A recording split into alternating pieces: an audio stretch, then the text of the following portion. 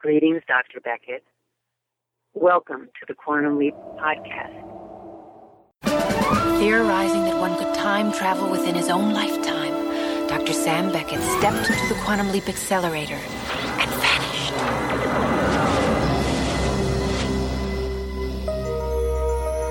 He awoke to find himself trapped in the past, facing mirror images that were not his own, and driven by an unknown force to change history for the better.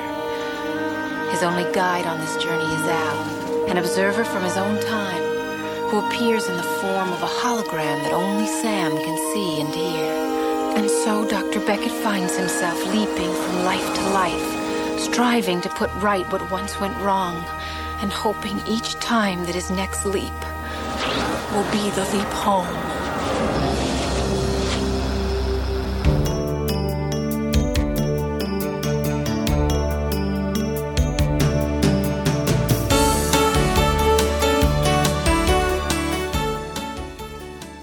You are listening to the Quantum Leap Podcast. This is episode 53, The Leap Back.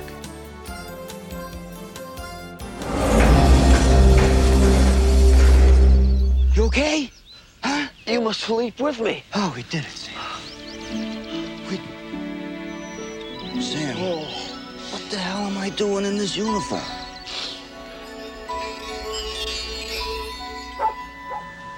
Oh, boy. Because we switched places, in order to communicate with Gushy, I'd have to have the hand link, because I'm the one in the imaging chamber. Imaging chamber? Oh, my God. I'm home. I knew bringing the two of you back together would put the kibosh on Suzanne, Mary, and Clifford. It doesn't matter now. Tom's back, and he's the guy she'll marry. Right, Suzanne? Aha, Al. I think that's why you're here. You're here to get Suzanne to sleep with you. Marry you. Marry me? Of course I'll marry you, darling. You know, if you weren't so weak from being a POW, I'd just like to... Yeah, you'd like to teach me a lesson, huh? Al. Well, I'll tell you something. I just had some of Kelly's breakfast, and I feel I could take on Mike Tyson. No, this is not the guy who married Beth. Who the hell is Mike Tyson? Never mind! No! Oh, God! I didn't know you knew how to do that. I didn't either. I'm getting my memory back, Al. All of it? Oh, my God. Why didn't you tell me? I couldn't. Donna! How could I have forgotten you? It wasn't your fault. What matters is that you remember me now. Of course I remember you. You're the woman I love. You're my wife.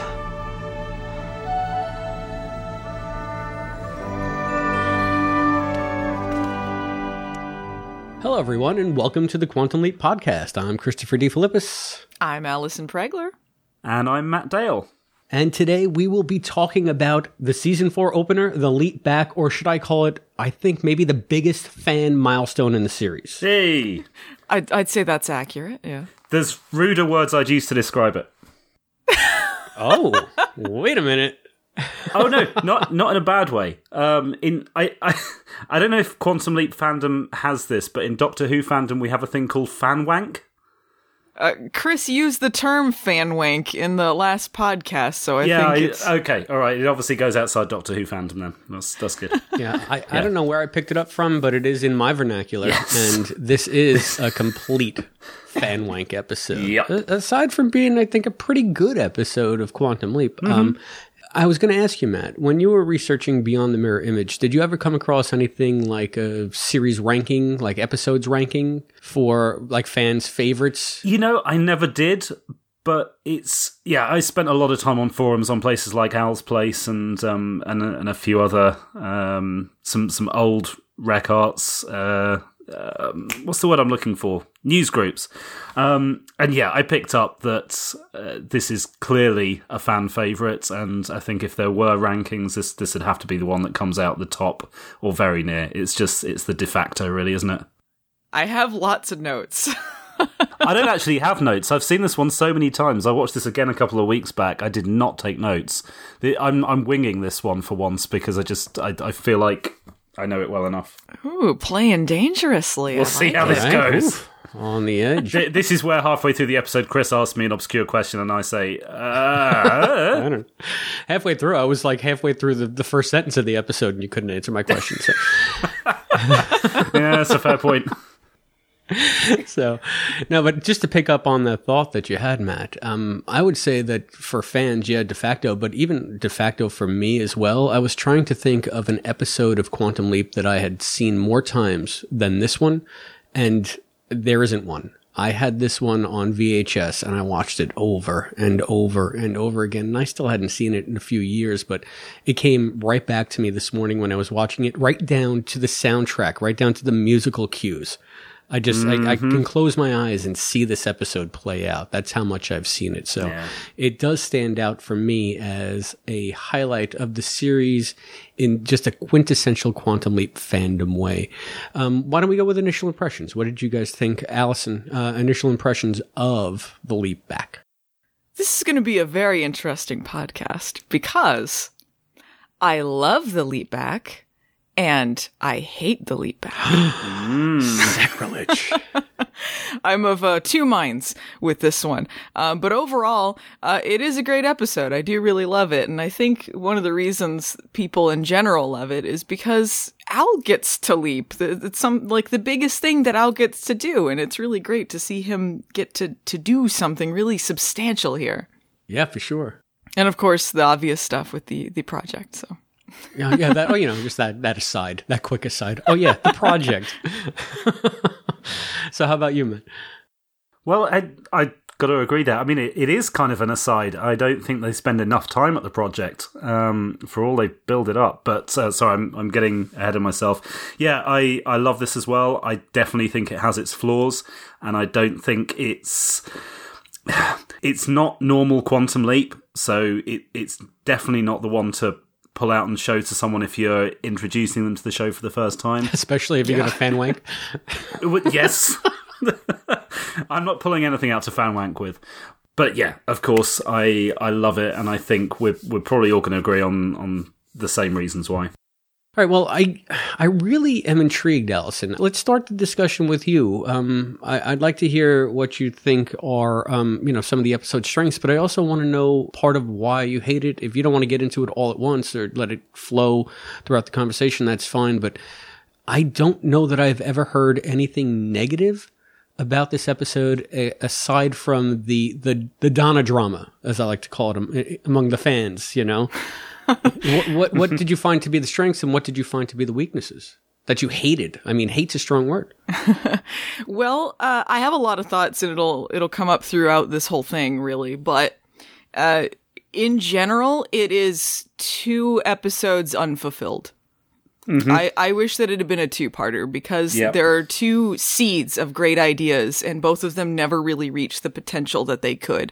So it's really disappointing in that regard. And so there's a lot of stuff about it I wish that they had done differently.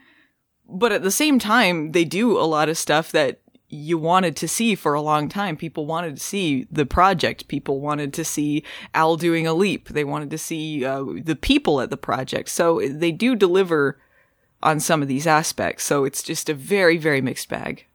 Yeah, it feels like you read the review that I wrote in Beyond the Mirror Image. Because I'm pretty sure I said the exact same thing. It should have been a 2-parter. It is. Yeah. It's one good, solid leap episode, plus a bunch of fan-serving stuff crammed in. And, neither of them work as well as they could have done if they'd been given more time to breathe. It's fantastic to see all that stuff. Just could have been more. There's just not enough time spent on anything to really be completely satisfactory for me. Yeah, you think of this episode as the one where he leaps back and you see the projects and everything, but that doesn't happen until, just past the halfway mark? Yeah, it's pretty much exactly at the halfway point. Yeah.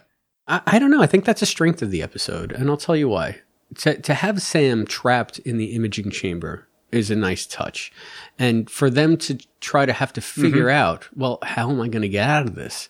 And it takes Sam a while because he's going through a lot in these first 2 acts. Not only is he starting to remember his life, but he's got to contend with all of these weird thoughts that I guess Al's neurons and Mason's are putting in his head. And, just the whole idea of the simuleap and being just the giddiness of being a hologram. And I like the fact that Sam is all over the place in these first 2 acts. It takes him quite a while before he remembers the twist at the end of Back to the Future 2. So we've had that envelope in our possession for the past 70 years. Did you say 70 years? Yeah, 70 years, 2 months, 12 days to be exact. Here, sign on line 6, please. Here you are. It's from the dock! We deliver a letter to Gushy on September the 18th, 1999. Who's gonna wait 54 years to deliver a letter? The post office. And my dad's lawyer, Doc Krosnoff. We mail him a letter with $100 and instructions to have the code delivered to Gushy on September the 18th, 1999. Yeah, I was just going to say, it's totally Back to the Future. After he's got his bearings, he's like, I'm going to steal an idea from a classic film. The first half of the episode, I actually really love. It's around that second half where they start to lose me a bit. But I do really like the stuff where Sam and Al are both just very confused protagonists. They're just very confused people, and there's lots of great comedy bits going on, and Sam enjoying being this really goofy, loose guy who's it's just a very different take for Sam because he's taken on some of Al's characteristics and Al's taken on some of his, and they have some of the greatest comedy lines in the series, I think, in this. When they're in the diner or the was it a diner? It was like a luncheonette. Luncheonette, yeah, that's more of a more accurate term. But when they're in there and Sam saying all of these Al lines and then horrified at himself for saying it. Yes. No. They didn't have any artificial sweetener in 1945. Boy, did they have women with big kasums. Are you forgetting who slips you an extra pound of butter every now and then? I didn't know I was swapping sugar for it. Well, a pound of butter's all it takes. I got me a dairy farm that I... Stop that! Oh, my God, I am so sorry. That's a horrible thing to say. I don't know what came over me. Oh, my God, I am so sorry. And they can't see or hear him, but he has to apologize. And Al's dropping the sugar, and, he's freaking out at what he's saying. Just great stuff. It's nice to see Sam being a lech. And on the other hand, it's nice to see Al suffering from bouts of conscience, because I know we've discussed this a lot on podcasts past, where Al is just so completely off the hook that it's a good thing it's not him leaping. Otherwise, there would be a lot of stranded time children all around. And the fact that they put him in a position here where he's having a moral dilemma as Sam would, because it worked both ways, I thought that was a nice touch. But I loved that they ultimately had Al come to the forefront. Take a hike, Mr. Morals. Calavicci's taken over. There was a bit in the script that really tickled me here. Okay. When they're in the luncheonette and Al says, I like running barefoot through sprinklers. In the script, they have in parentheses, a Sam thought. Oh, really? I never understood that was supposed to be a Sam thought. Apparently that's just a very Sam thing, running barefoot through sprinklers. That never struck me. No, it doesn't come across at all. Why would it? Why? Right? Huh. No, that I never, like I said, I've seen this episode, 8 billion times, and it always struck me as pure Al right there. Yeah, it's just a sweeter side of Al. Sweeter side of Al, but also that carefree, happy-go-lucky Al, the face that he usually tries to put out anyway. I love when he does the flying noodle kick, turns into a stunt double doing the noodle kick. Oh man, so good. Yeah, I don't know how that comes across on the Blu-rays. Is it as obvious as some of the Star Trek stunt doubles, or? I'll tell you, it's a pretty good stunt double, actually. Yeah. The only thing that really gives it away for me is the fact that it's Dean Stockwell doing this noodle kick. So I'm like, okay, he can't do that. But no, I mean, it looks like him from behind. It's not a terrible double. All right. Well, it's funny because it's not only the fish out of water and them acting like each other, but picking up those physical attributes where Al can suddenly do karate.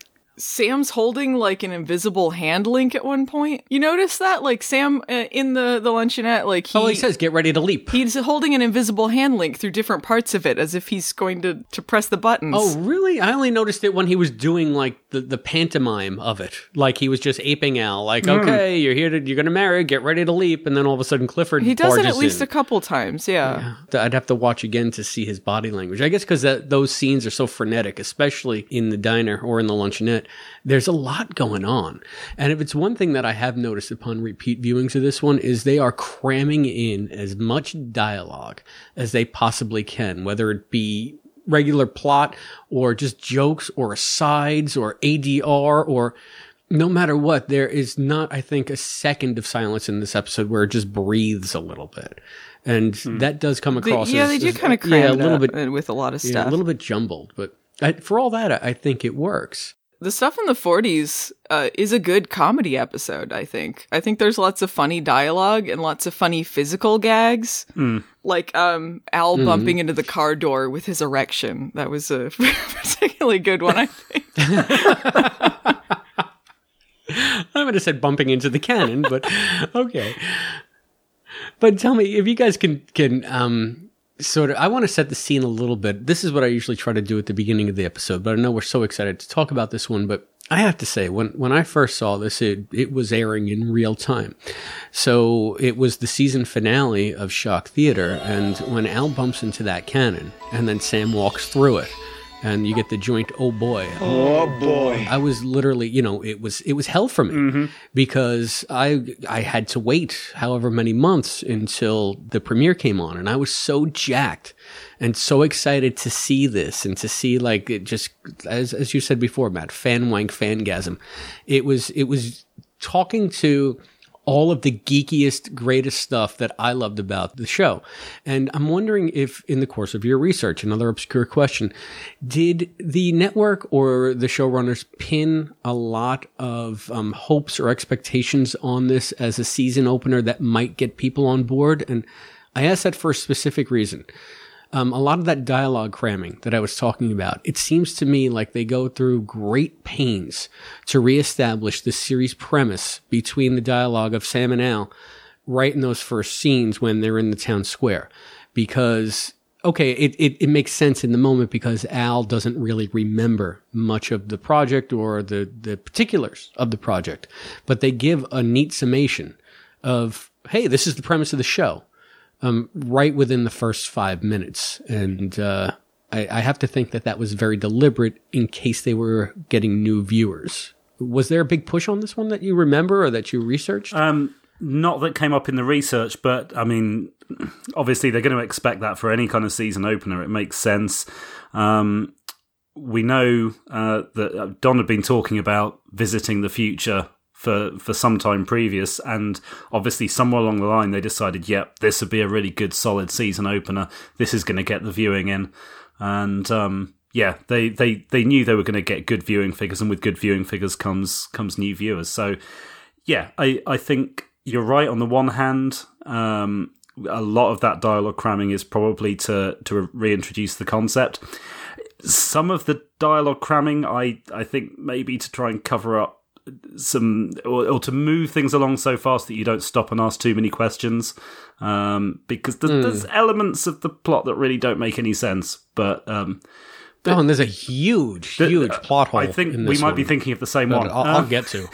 But it moves so fast. It's only when you watch it back the second time you think, what? So yeah, that's where I think that was coming from. All right. And it just reminds me of what TV used to be, how it used to be. It's an artifact of the art form when it wasn't so readily available, when there wasn't streaming, when people couldn't see anything at any time. You had people coming into a show, as unbelievable as it sounds now, seeing the first episode 4 seasons in and not having access to anything before that. So it was kind of a necessity. And I find it a little bit annoying, but also kind of funny. And now I look for it in a lot of shows, and you'd be surprised at how many shows do it. I mean, if you think about how many times on Star Trek in the first 6 or 7 episodes, maybe the first 10, Spock reiterates that he's Vulcan and he can't feel, or I don't think like you, or I don't have emotions, or it's just like, yeah, we get it. Okay, Leonard, we get it. But, I mean, he had to. Tell him, Penny. Penelope? John ruining this again. And for the audience who's just tuning in, Penelope's a dog, sometimes barks. Ruins podcasts. That's a job. She's really good at it. It's a good thing she's adorable. So yeah, I think part of the reason they're so repetitious about stuff in this episode too is because we're going to see this stuff. A lot of Quantum Leap sort of is very vague and doesn't get into a lot of this stuff outside of you have the opener telling you the basic premise. But we're actually going to see the project and the people and the stuff that goes on there. So I think it helps having a little more context. I never really thought of it that way, but this could be for the mundanes in the audience who have been watching this show because it's about the 50s. And women's lib and civil rights, and all of a sudden they're taking this huge Sifnal twist, and maybe this is not what the audience that they built is used to. I'm looking at it as a science fiction fan, not as a mainstream television viewer. Maybe they were afraid that this stuff would confuse and alienate some of the fan base, which I never even considered before this. How weird is that? We're so wrapped up in our fandom and our love of this episode. Think of what an outlier it is. It is really weird because a lot of episodes do not go into the lore of the show, really. It's using time travel as a means to an end. A lot of it is just very real problems wrapped up in this. But this is a lot of sci-fi stuff going on. Even some sort of body swap stuff going on with personality transfers and stuff like that. It's a very complicated episode. There's a lot happening. Yeah. And there's some, I'm not wishing to go too much out of order, but we know there's a lot of this kind of stuff coming up in season 5, and they don't always spend that much time explaining it. So I think the kind of perspective that Chris is coming from, just seeing this as a science fiction episode and hey, that's not a problem. Part of it's because pretty much 1/5 of the entire series does just embrace that. And in this part of the show's run, it is more the historical drama. Yeah, I never really considered that, but I guess when you think of the evolution of the show as you know, fandom, it builds and then it wanes. I guess that maybe they thought in season 5 they could go for broke with some of the more esoteric ideas because they figured anyone who's still watching is a true fan. They're gonna get it, and we might never have a chance to tell weird stories like these again, so what the hell? Well, I think, too, starting with this, and definitely in the 5th season, they were just trying to change things up a little bit, and I think maybe they were trying to embrace the more sci-fi side of it to maybe perhaps entice more people that were into more of that sort of thing. Yeah, I guess, but kind of like you've criticized the show for, Allison, if I have one, it's not really a pet peeve. It's not even something that gives me pause, but it's on the face of it, it's ridiculous that Sam and Al could somehow switch places. It's what's the physics of that? Lightning can do anything. Haven't you ever seen Weird Science? Lightning is magic. Lightning's magic. You know, it's funny that we have Lightning, and you guys were making fun of me before or making fun of the show about taking the Back to the Future twist. I want to readdress that, but no, I liked that. Honestly, I did.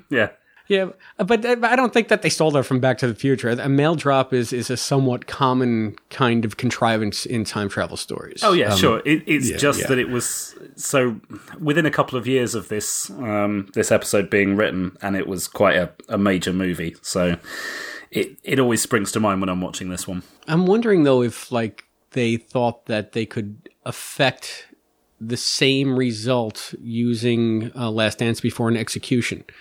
Because you had electricity there, which is the same as you had in shock theater. I wonder if it just seemed to me a preponderance of electrical shock at the tail end of season 3 that sort of led up to this. And maybe it was a weird combo of like there was a lightning strike in both places at once. You think? or because they jacked up the signal so much to keep Al there, like there was some sort of weird situation that would make the lightning strike affect him. So, but see, I always thought that it wasn't lightning at all, or, ground zero and an atomic blast. I thought it had something to do with the electric shock therapy. Are you saying that you think that not only was it the electric shock that they were giving Sam when they simuleaped, but that there was some kind of strike of lightning outside, a la the clock tower? Oh, well, they said it was lightning. Because they even say it in this episode. No, they say, I think it was lightning, but they're both completely Swiss cheese. They don't remember where they've just come from. And I've always... Well, you see a lightning bolt coming from the window. Yeah, watch. No, I don't remember seeing a lightning bolt coming from the window. The lightning bolt strikes both of them. Liar. You can actually see it at the end of Shock Theatre. You see the lightning bolt coming through the window, and it surrounds Sam and Al. You see the lightning go through Al. Like, it's not just the shock. No, yeah, and besides that, it's not like wait. When you do shock treatment, it's not like it's like lightning bolts coming through it like Emperor Palpatine. Oh, it should be. I honestly thought that they were confused, thinking it was lightning because the shock treatment was so high, and it happened the second... Why would the shock treatment be more plausible? I'm not saying it's plausible in any way. I'm just saying in Chris's headcanon, it was always the shock treatment because it was the second that they gave Sam the shocker, give Jimmy shocker, and his back arcs and his head moves back, and that's when the leap effect starts, and it encompasses Al as well. And I guess I was so busy looking at Sam and looking at Al and sort of the logistics and the mechanics of the shock treatment that I never really thought about, is there lightning coming in from the window? I've never, in my gazillion years of watching that episode, and I have it on VHS, have ever noticed lightning actually striking them. I always thought, and at the beginning of this, that they were just confused and it was really somehow the shock treatment that did it. Lightning does come in, but the window does remain miraculously untouched. It somehow comes through the window. Lightning is magic. Shattering it. Yeah, everything's magic. But it does come in. Yeah, I can show you a screen cap of quite clearly. Oh, I'm sure you can. The lightning striking them. You know what I noticed too? Starting with this season, they started doing the effects on tape. Mm-hmm. So there's a real quality difference. Wow, yeah. Especially on the HD versions, because they did this really crappy transfer where it's all interlaced, so it's got all these lines running through it. They look particularly bad. But I think, even if I didn't know that, when I was watching this on the Universal DVDs, the quality was about the same for all of it.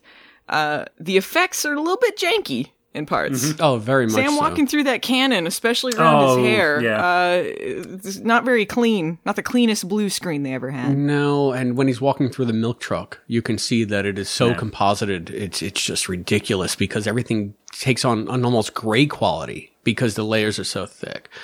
But yeah, it doesn't look nice. But at the same time, I thought that they did some of their best effects work in here when Sam was just having fun sticking his head in the tree, and when he came through the door and said, "Hello, baby," and hello, baby. Don't do that. Revenge is mine, thus saith the hologram.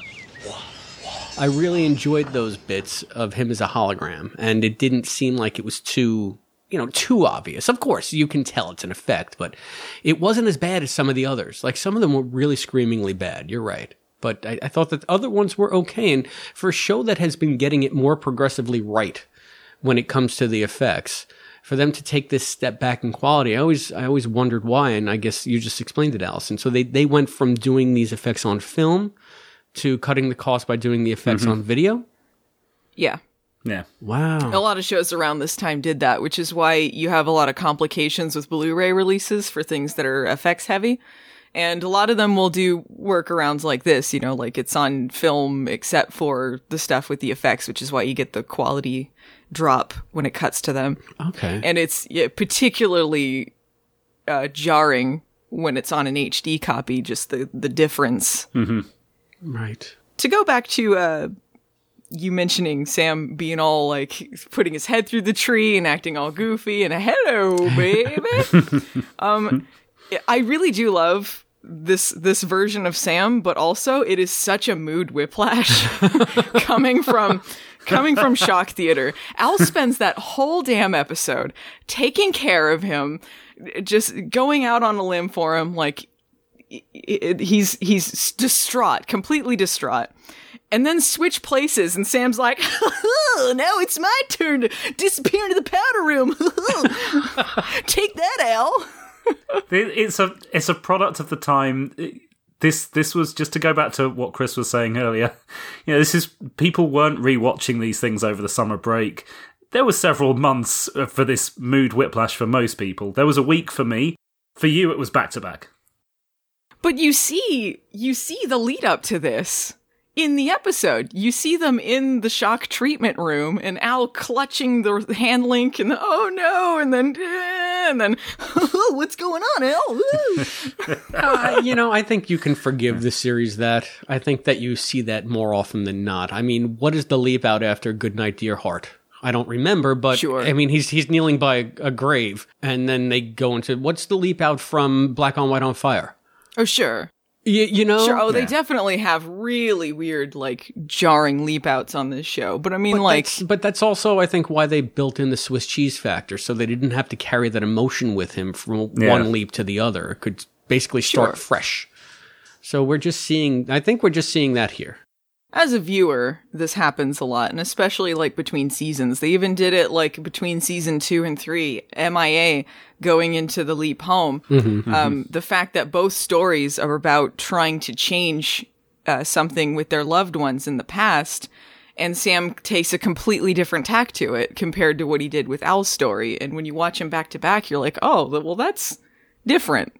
Yeah. But, like, it's not quite as jarring, but...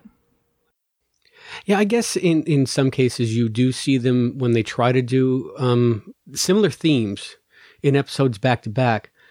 They don't always get it particularly right. And that is one of the most glaring examples in the series where, and even Hal says it. Why? It's okay for you to do it because it's your family? Because it affects you? Yeah. And I always found that to be one of the deeper parts of Leap Home. And let me just ask, I mean, do you think Don was kicking himself for using the title, The Leap Home, and then having written this one saying, oh shit, I used that title? Should have just called it like, Sam goes back, you were waiting for it. Right. Here you go, fans. I wanted to bring up, too, we were talking about the whole Back to the Future thing. The villain in this, Clifford. Oh, God. Such a Biff Tannen. Suzanne Elsinger! What are you doing? Ah! Oh! It's you and me, Lorraine! Watch it, Les! It's meant to be! Someday you'll be my wife! Oh, boy! Gosh! Oh, boy! Gosh! Don't forget, he boxed at Princeton. Oh, actually, Yale. He is such a cartoonish villain. I kind of love it, though. It's a completely different world. If we're going to be talking about jarring, it is very jarring going back and forth from the 40s stuff to the 1999 stuff. I don't know if it meshes that well, to be honest. Does it have to?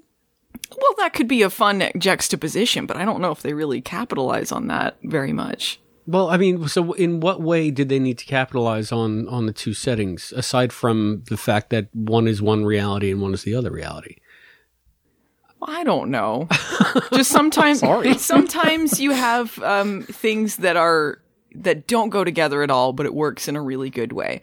Like there was an episode of the new Doctor Who where the girl in the fireplace, where they have the period setting in France, and then they have on the spaceship, and there's all of these pieces of period France on the spaceship, and it's such a strange combination, but it works so well. Yeah. But here, it just feels like you have two different stories mashed together that should have been two different stories.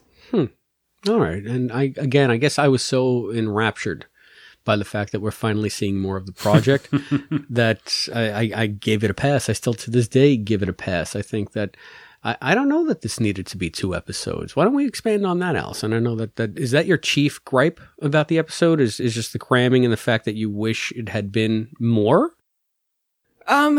Yes, it needed to have more, but also, I will get into the stuff in the project when we get into that, because there's a lot there, but if we're just going with Al's story, Al does not complete his story. What does he accomplish in the 40s? He dinks around for a bit, and then he gets knocked out, and then Sam finishes it for him. Yeah.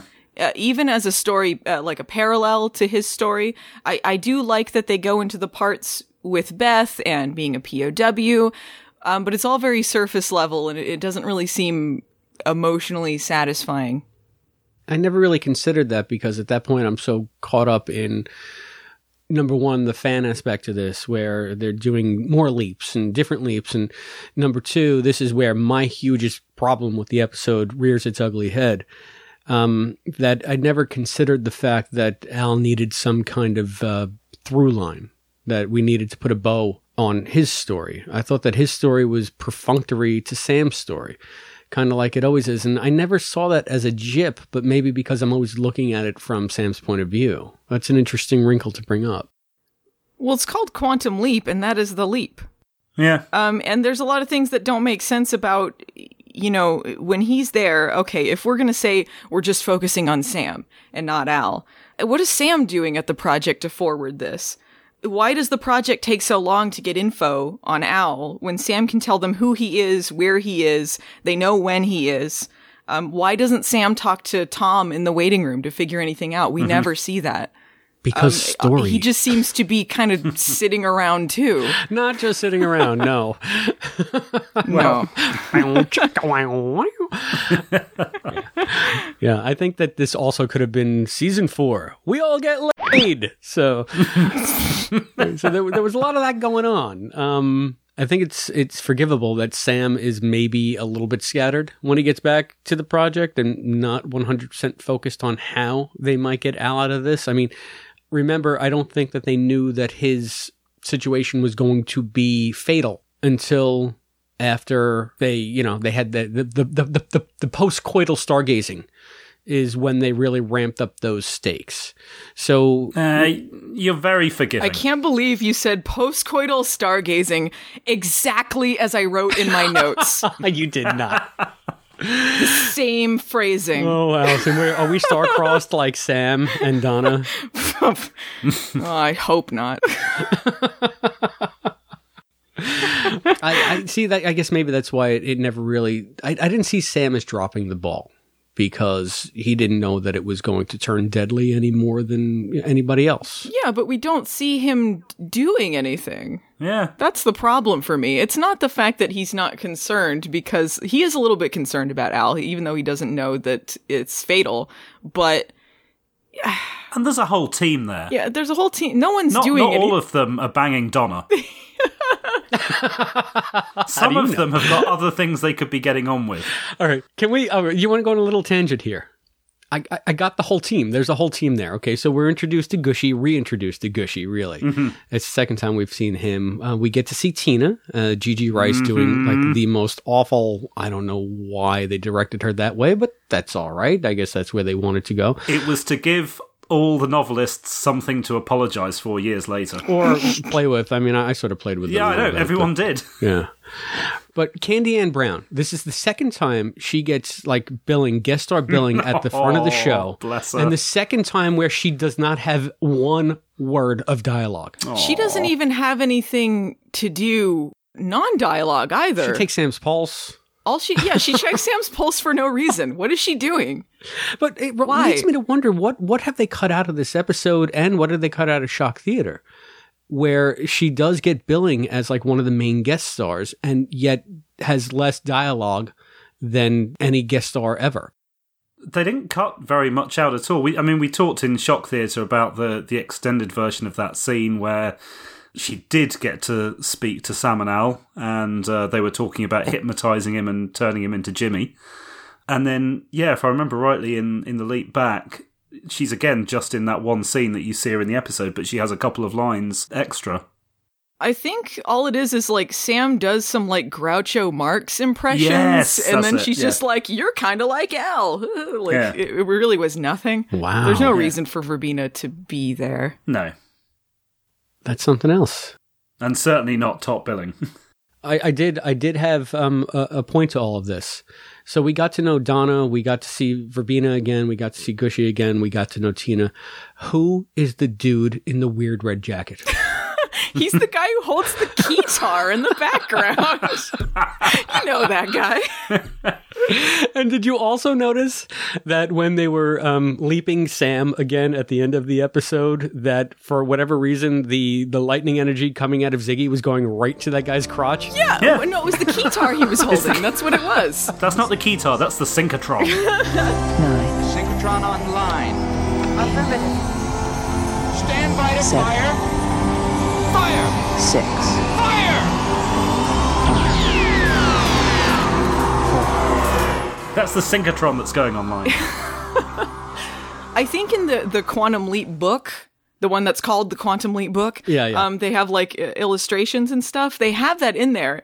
And I saw that and I'm like, what the hell is this keytar thing? And they called it like a Magna Link or something. And I never noticed until years and years later that he was holding that. And I still have no idea what it is. I really have to start watching these things in HD because I could not figure out. Oh, it's still a shitty effects shot, so it's still super VHS looking. Still tough to make out, huh? But I mean, I would say that's the one thing I noticed new in this episode is who is this guy? Who's and anyone? Why is he just standing around?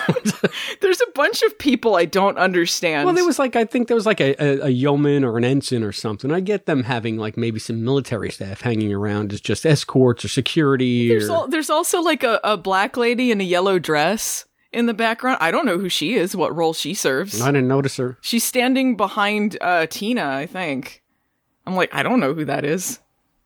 I don't know what's happening. Tina's intern. Tina, you wouldn't even really know what role she's supposed to serve, except I've read the novels and they gave her sort of a job there. And I think like later on, they give her a position. Like they talk about it like at the end of this season, but I think that's a weird other time thing. So I don't even know if that's reality. But what is Tina's job? I think I made her in my book. I think I made Gushy the programmer, so she was more the hardware. She would get into the guts of the machine and actually make it work on a physical level. Yeah, like in the books, they made her a genius. Yeah, and I mean, you sort of have to, because what are you going to do with the screaming? That's the worst character in Quantum Leap since, wah, wah, I'm a klutz. What? I love Tina. She's the chief of system design. That's You according looking it to up? random. Yeah, of course. That's according to random measures. Okay. Chief of system design. Okay, so but that all comes in after the fact, so none of that's really canon. That's all novel stuff. No, in Yeah, you could have mentioned the pulse communication technician. Yeah, they said that at the end of season 4. They call her that. Yeah. In the show. The hell does that mean? Whatever a pulse communication is. But like, I love Tina because they give her all sorts of very strange character traits that, like, over the course of the series, like early on, like Al says she has a crocodile. I think an early script gave her like a fake eye or something. Like, all these very strange things about her. She's a complete ditz. Yeah. But a child genius at the same time. And also having an affair with Gushy? That's never brought up after that, huh? No, I think that... Don't they allude to it again in season 5 at some point? Actually, I think they say they're married later. Yeah, it did come up again, I think just as an aside, a comedic aside. Yeah. And I kind of like that, especially since now that you have faces to go with these names. But, I mean, Gigi Rice she's fine, but what they give her is just, it doesn't make Tina, like, why would Al be attracted to someone that's like that? What are you talking about? Al's attracted to anything with legs. What do you... What do you mean, why wouldn't he be attracted to that? She's like a 26-year-old bombshell in a silver jacket. On a relationship level. With a boob window. She was dressed like a superhero, wasn't she? Yeah, a little bit. Ridiculous outfit. Ain't that the truth? I want to say, too, as much as I dig into the project stuff here, I do love this aesthetic. I love the kooky rainbow Legos, the big blocky control panel. It's the giant handling. Yeah. Basically. Love it. Ziggy's a sparkly ball on the ceiling. Everyone's got LED clothes, crazy cutouts. It's like a constant rave going on. And it sounds like they're inside a whale. I love that. No, I hate the background music. No! I hate it. I love it. Oh, it's like Vangelis. Oh, it's the greatest. It distracts me so much. That's probably like 50% of why I really can't get into this. No, I think that's a perfect little touch. And maybe there's a little personal connection I have with that because I used to fly back and forth to Missouri a lot. And I was a huge Quantum Leap fan at that point. Leap Back had already aired.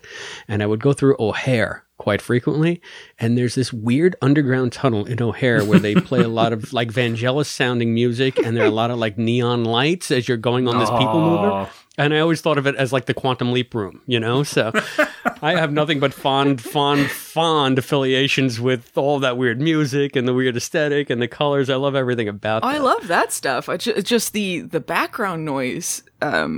It's not pleasant to my ears. You obviously don't spend a lot of time with whales. I wanted to point out, too, that the stuff at the project, it feels so claustrophobic to me, and a lot of this is just limited by budget.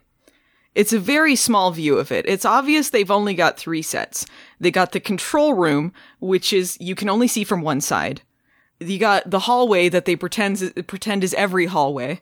And you got the blue screen, which is the waiting room. I want to see more of it. It seems so expansive. It is a giant blue glowing mountain that is somehow also top secret. Also, how much radiation are we talking here? Why is it glowing? Is this Chernobyl? What is happening? And where does their house sit on this compound? Very far away. Because they're obviously, Donna has this enormous mid-century modern ranch to herself because it looks like a one-story that goes on for about 7,000 feet. Yeah. And it's open to the sky, so it's obviously above ground. It's not part of the project per se, although it's project adjacent. I'm trying to figure out the logistics of all that, because like you said, Allison, if it's top secret, and you can literally see a mountain glowing in the distance, where is that perimeter fence? It has to be beyond the horizon. It has to be beyond the curvature of the earth. I mean, is New Mexico even that big? No wonder the Tina from the pilot noticed, like, there's some top secret project there. They're like, oh, how'd she notice? Well, how could you not? Do we know that that's Tina specifically? She's the other Tina, because in the credits she's called Tina. Oh, she is? Okay. So, I mean, so she's like the other Donna. But it's clearly not the same Tina. Well, it's clearly not the same Donna. So. Now, what did you guys think of Mimi Cusick as Donna? There was a lot of fan hatred out there for Mimi for, I don't know, for whatever reason, but I've always encountered nothing but derision for Donna 2. I don't get it. I don't either. I do not get it. And I think, okay, for me, I started watching the show with the repeat of the pilot that led into season 2. So I didn't see season 1 until after I'd seen every other episode. So that was Donna to me. And then when I saw Terry Hatcher, I was like, oh, she's not right. So, yeah, I can sympathise with the fans who attach themselves to one actress and then can't get the other one. But I had it reversed.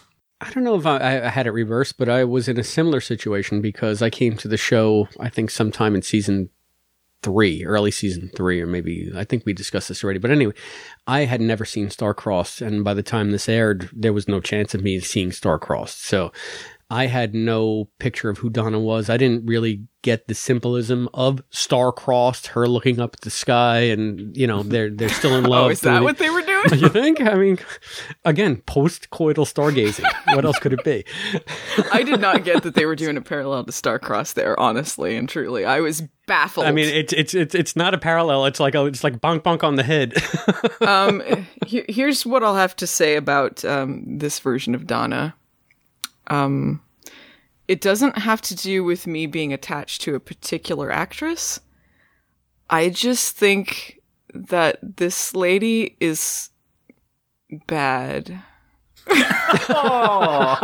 This could be, I should be fair to her. It could be the direction she was given or the lines, because I feel she was given some terrible material. I really don't like Donna, and I liked her in Star-Crossed, and I didn't like her here, and it all has to do with the story for me. I mean, the acting I really did not like, but if the story had been good, I wouldn't be as hard on it. It's... When you see Donna in Star-Crossed, you learn about her and Sam's relationship and why it is important to him and who she is as a person. And when you see her in The Leap Back, you don't know who she is as an adult, as a person, as anything other than an attachment to Sam. And Deborah Pratt even said as much, that the reason that they put Donna in here was to make Sam feel bad. And that's not a good reason to put a character in. Wow, she really said that, huh? She has this... The worst line in the episode to me is when she and Sam are in post-coital stargazing. And he says, "You have great eyes." She says, "Are you talking about the way they look? Or my vision?" Allison, you're ruining this for me. It was terrible. I like that scene. It was terrible. She's not wrong. I can't get behind it. I just can't. She's just there like the woman waiting by the cliffs by the sea for the guy to come back. I just don't, I can't get behind her as a character. And there's this huge elephant in the room with the Donna Sam story that is never acknowledged, and it always rubbed me the wrong way.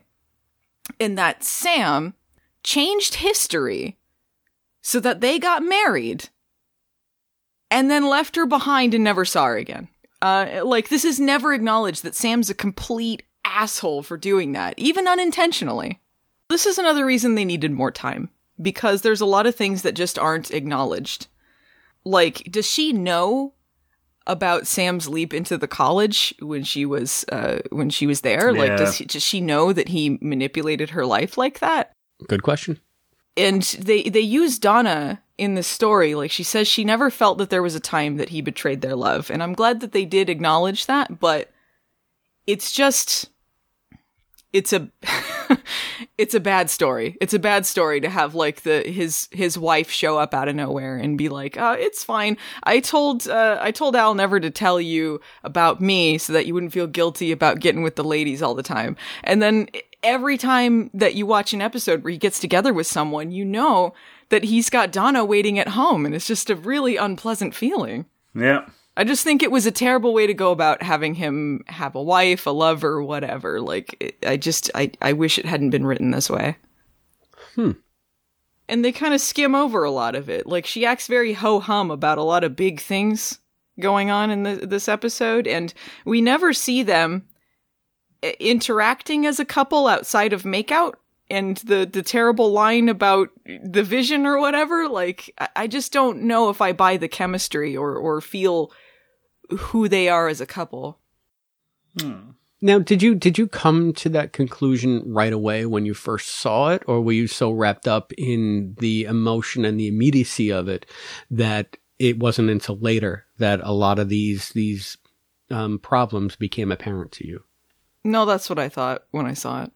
I just, like, it doesn't hold the weight for me. The performance, I don't think, holds up to some of the material there when it is supposed to be more emotional. It doesn't have enough time to develop. I don't really get a sense of who Donna is, other than someone to make Sam sad. And you see this in a lot of media, like the obligatory romance. Because guy and girl are together, it means something. And I just gotta feel more there. And I feel like there's other relationships on the show that Sam had just as a one-off that I bought way more than what was going on here. So it wasn't even just the time spent on it, though there was half of an episode spent on it. But the fact it just wasn't built up very well for me. And did you find there was just a lack of chemistry between Mimi and Scott? Yes. I didn't buy the chemistry. I thought Terry Hatcher was better at it, but it could have been if she was in the episode. Like they did want her to be there, but there was like scheduling conflicts. I believe that's what happened. Yeah, I think that's what I read too. Even if she had been there, the story I just don't think would service the character very well. And there's still a lot of dialogue I don't really like in it, so it could be I would feel the same way even if it was her. Okay, and I wonder if it's that lack of chemistry. And I kind of started the show talking about sort of the rift in fandom with the Donna versus Donna, and just some of the hatred that a lot of the fans have for this version of Donna. And I'm also wondering, is it because she's just not good enough for their precious, precious Sam? Could it just be like the fangirl jealousy contingent? And I know I might be alienating some listeners, and I'm sorry, I'm just putting that out as a supposition. I'm not branding you, specifically you listening who just got offended by that. I'm throwing it out there as an idea. Do you think that might have something to do with it? There might be, but also, like, if you add something like that to a character as part of their canon, and then continue forward, even if you're super into this relationship, Sam is going to be with a new girl every week. I just feel it's very cruel and doesn't have enough of a payoff, even in a tragic sense, to be like, okay, this is a really good story. Talking stars need not apply. I love you, Donna. Twinkle, twinkle. Twinkle, twinkle, little Sam. Even when they're in post-coital stargazing, he's thinking about Al. He is, but that's a bromance. I'm looking at the stars because it was born when Al's at, the year that he's at. Oh, I wish he was here right now. Come on. There's probably fanfic about that as well. They're sitting there and he's like, yeah, that little sparkle was created in the 40s, and that's where Al is. I love you, Sam. I love you too, Al.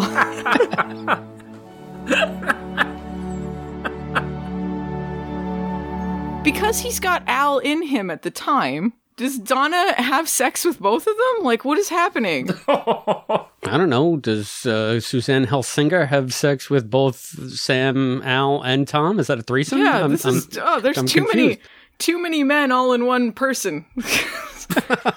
There's too many cooks in this kitchen. But it's funny that you say that you wanted to see more between Sam and Donna, because I always saw that as just plot complication B to ramp up the final act. And I never really cared to explore it more. And maybe that's why I never felt like this needed a second episode to breathe. But that's why it needs it. Shouldn't you care more about such an important character? You would think that, but they're showing me a giant Lego control panel and I can barely control myself. Okay. Oh, yeah. There's Donna too. Now let's get back to the Nito stuff. Yeah, but that's what I'm saying. It's all just pushed to the side. And I, for one, didn't care. Yeah, but you're supposed to. That's why there should be more time for this, because it's just an afterthought. Yeah. We get a lot of great stuff about, like, details about the project that I think is really interesting. They got these weird wrist links in this one for some reason, and only in this one. Yeah, which you never see again. That's the Star Trek The Motion Picture version of the hand link, which, again, never shows up in any kind of iteration of Star Trek either, so... But why doesn't Al just always have that? Because it clashes with the Jean-Pierre Dorliac fashions that he wears. I don't know. Oh, man. All of the future fashions. Even Sam's got his, like, future outfit going on, with slightly more subdued. Yeah. I still don't really understand Quantum Leap's time period at all, but... Sam explains, too, that the reason that he gave Ziggy an ego is because it separated her from just any other number cruncher. Yeah, and it's still him, by the way, it's still in the dialogue, yes. Even though Ziggy is obviously Deborah. Right, this is when they shift into the female pronouns, right? No, they don't. She doesn't become a female pronoun until the end of season 4. First of all, I want to mention about the Ziggy ego thing in the number cruncher. It's interesting that Sam made Ziggy more human, I guess, to make more human decisions. But also, Quantum Leap has such an interesting relationship with gender. It really does. And especially for a show from the late 80s, early 90s. Like, that's really progressive for the time. And not just the fact that Sam leaps into women and other things like that, but Ziggy having male pronouns and then having a female voice and then shifting to female pronouns and never really having this be acknowledged or anything. But the fact that this entity is called, is referred to by he at this point, but they still have Sam flirting with Ziggy, which is a whole other weird thing because it's a computer. And then there's also the incestual relationship. Ziggy! Yes, Doctor. Give me what I want, baby. Ooh, if you weren't my father. Going like, if you weren't my father. It's all very weird and fluid, and no one ever has any of these reactions like, this is kind of strange. It just is a thing. It's the future. Everyone sleeps with everyone else. And Sam does machines. Yeah, he's a robosexual. That's okay. And did you notice the other nod to Back to the Future when Ziggy said that she has, like, was it 10.10 trillion gigawatts of memory instead of gigawatts? What the hell is a gigawatt? With 1 million gigabyte capacity, I'm quite capable of rubbing my tummy, patting my head, and doing 1 trillion floating point operations at once. To generate the 1.21 gigawatts of electricity. 1.21 gigawatts! Because they didn't know how to pronounce it on Back to the Future, they mispronounced it on this. I always wondered if that was intentional. No idea. That was really funny, though. I do like Ziggy's dialogue. I like how sassy Ziggy is. Like, don't read Shakespeare. Oh, I just finished. I see your point. Yeah. Yeah.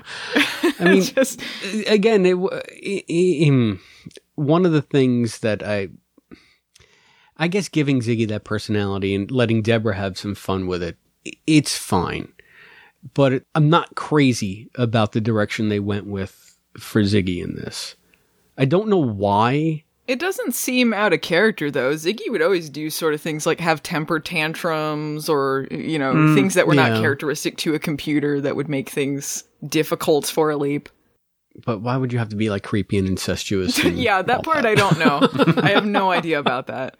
I also have no idea how they gave her an ego. It just, like, goes into more stuff with the novels. Yeah. Yeah, and again, that's all fun stuff for us fans to play with. But when you think about it in terms of the series, that basically became almost a one and done with Ziggy. So why not have fun with it? Why did I give him Barbara Streisand's ego? There was another, I'm jumping all over the place again, but I just have a lot of things written down, a lot of things to say. Go for it. It's okay. It's okay. It's kind of refreshing because a lot of us just see this episode and go, squee! So that would get kind of boring after about 35 minutes. So it's nice to take a deeper dive into some of the more glaring errors with this episode. I mean, there is a lot of stuff to love in it. Like I said, I really do love the stuff in the 40s for the most part. There are parts of the future stuff that I really enjoy. I like that aesthetic a lot.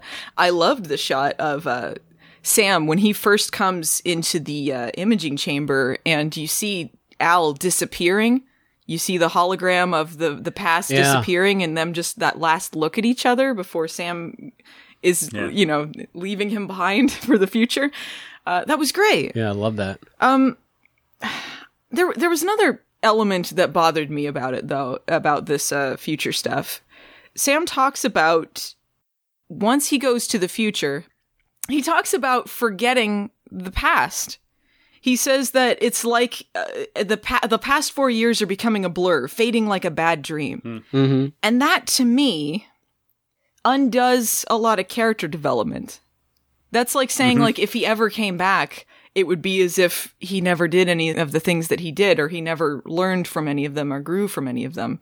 Yeah. And I kind of love that because it ties into one of my favorite things about mirror image. So, I mean, I don't know how far we want to explore that, but it's another wrinkle that I noticed that was kind of new on this rewatch that I hadn't really thought about before. But that just is another unpleasant thought to me, though. What? The fact that if he ever went back home, he would forget everything that he did. Dead miners save men's lives and no one remembers. That's the way it is. That's crummy. Sometimes that's the way it is. It's crummy. I'm not saying it's not crummy. It's just the way it is. Why do new memories seem painful for him? Like physically painful. Yes. Why is he like, like it's being zapped into his brain? Doubles up in pain. Because that's the way they told him to act. That was strange. That was very weird to me. I really thought that he was in some kind of physical distress too. Yeah. But maybe they just wanted to hit home, I guess they figure it's TV. We have to spoon feed the audience. There's a hell of a lot of spoon feeding going on here with the exaggerated character, the exaggerated dialogue, the over explaining of a lot of things. I mean, when Sam runs into Donna's arms, he says, "Of course I know who you are. You're Donna. You're the woman I love. My wife." And that's shitty dialogue. Couldn't we just go to my wife? That's crummy dialogue. That's what I'm talking about. It throws me off. It could be like, I buy so many other relationships on this show from one episode more than the Donna relationship. And everything in the future is weird to me like that. It's the stilted, strange dialogue that's all stiff and a lot of it's ADR'd and kind of dreamlike sounding. It's very weird.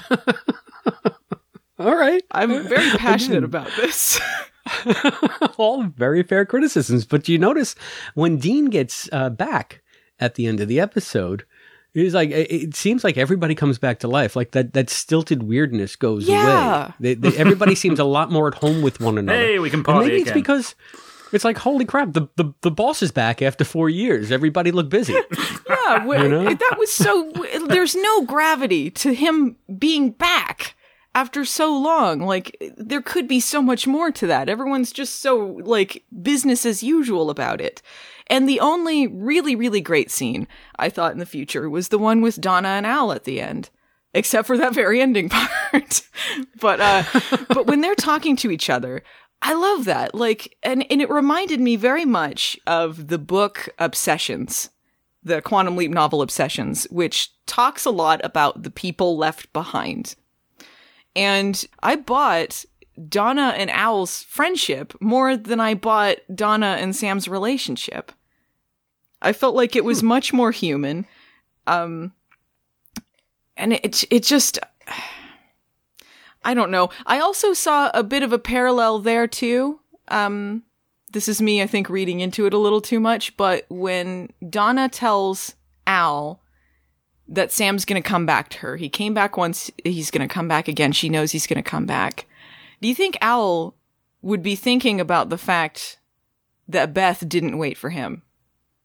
It's another parallel, and I feel like, yeah, it goes again with the story. Man, that's going to bum me out next time I see that scene. But he says you're an amazing woman. So maybe he sees a strength in her that he's sorry that Beth didn't have. Yeah. I don't think like he's angry at Beth for that or anything like that, but I think maybe he would see some of that there, and maybe that's why he admires her so much. But it also makes you sad knowing that she's going to be waiting for Sam this whole time. Yeah. Yeah. Yeah. I have to bring this up because we're talking about this scene. Which one? The scene at the very end. Yeah. I love you too, Donna. I love you too, Donna. The star talks back to her! The star talks back to her!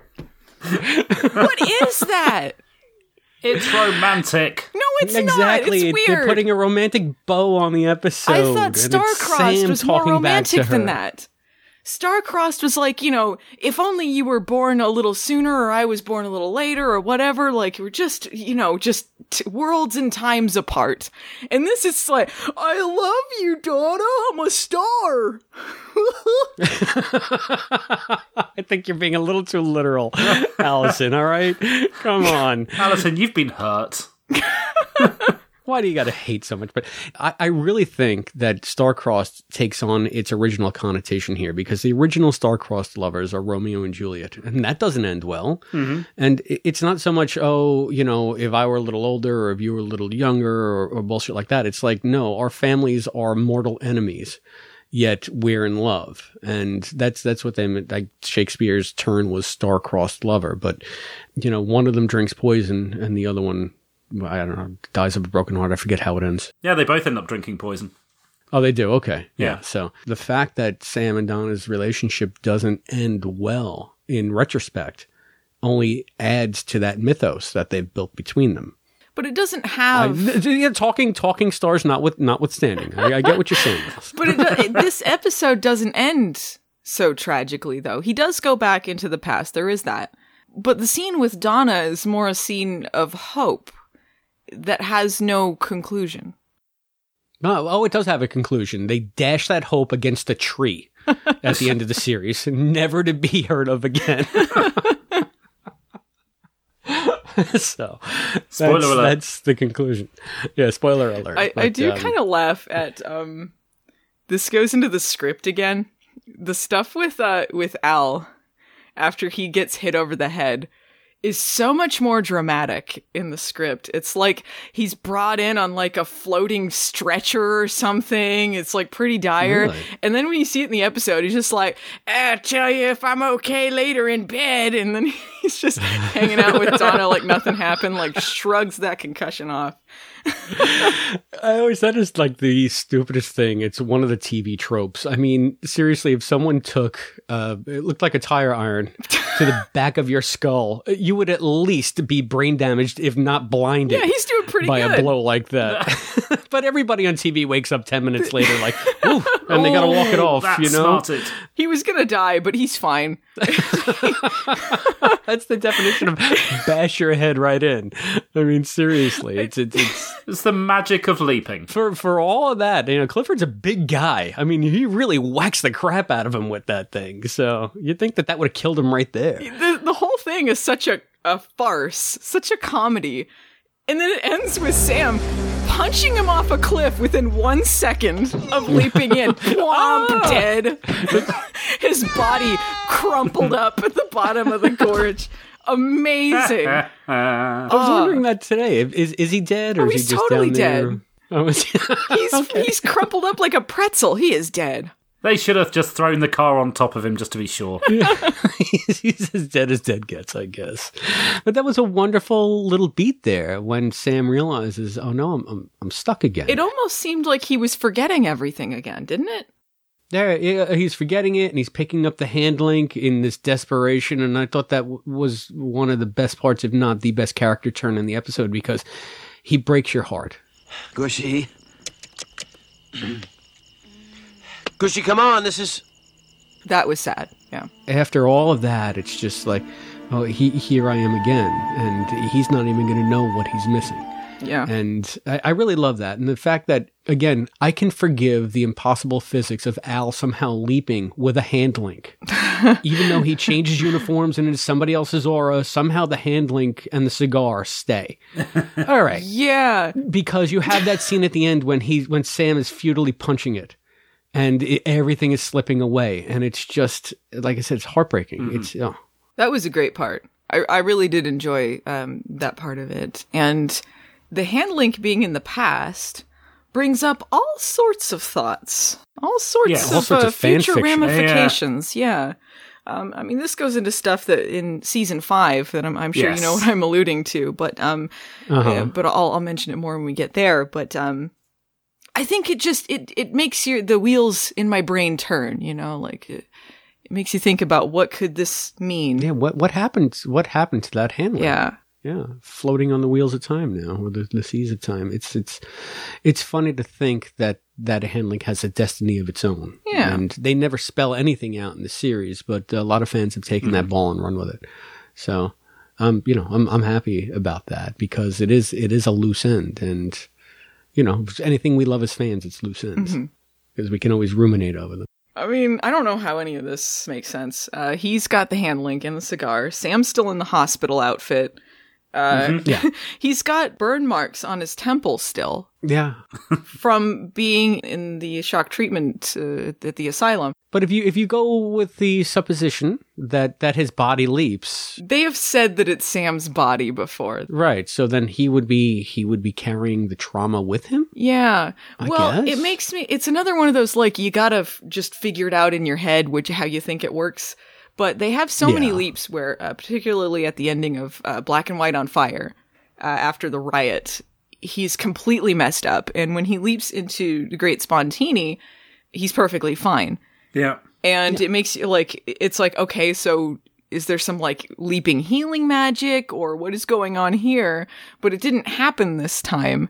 And I kind of wonder if maybe it has to do with the time difference.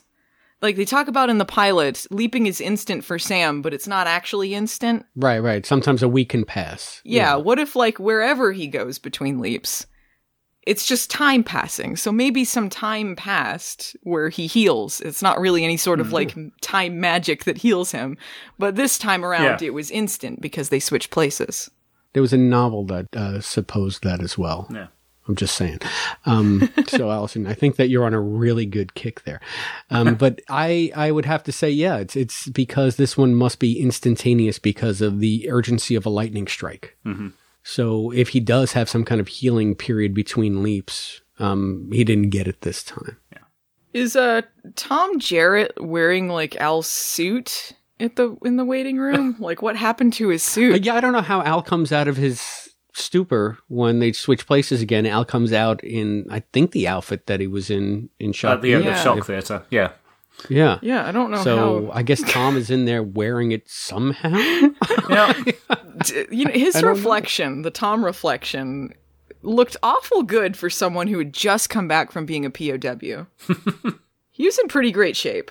Well, it's 1945. I mean, and if they could do any more idyllic middle America in this episode, it was just over the top.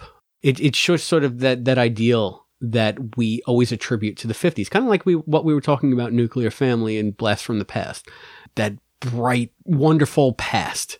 Yeah. Where everybody's hale and hearty and all the women have great kazooms and, life is great as long as you're straight and white and own land. Hey, the world is your oyster. It did definitely fall into cartoonish caricatures at times. Yeah. It was very much just on the comedy side. So it was sort of an ideal version of it, even though maybe that's part of the reason why the parallels didn't quite land for me with him and his own time as a POW. Al, because I mean, if you're going to compare this to when they go into when he was in Vietnam and then here where it's just this Pappy Milkman, all this stuff. I don't know. There was another part of the script this reminds me of where that lady is walking by him in the shorts. Yeah. The script describes her as having 40s pointed tits. This isn't fair. Sam, a beautiful body like that, and I'm just thinking pure thoughts? Damn it. Those were special bras that did that, I've been led to believe. So, I thought it was something genetic that just phased out over a couple of generations. I'm disappointed. Did you guys notice that both Sam and Al, their first leaps are into someone in the military named Tom? Yeah. Yeah. I think because Don is a one-trick pony when it comes to occupations and names. Yeah, he loves the name Tom.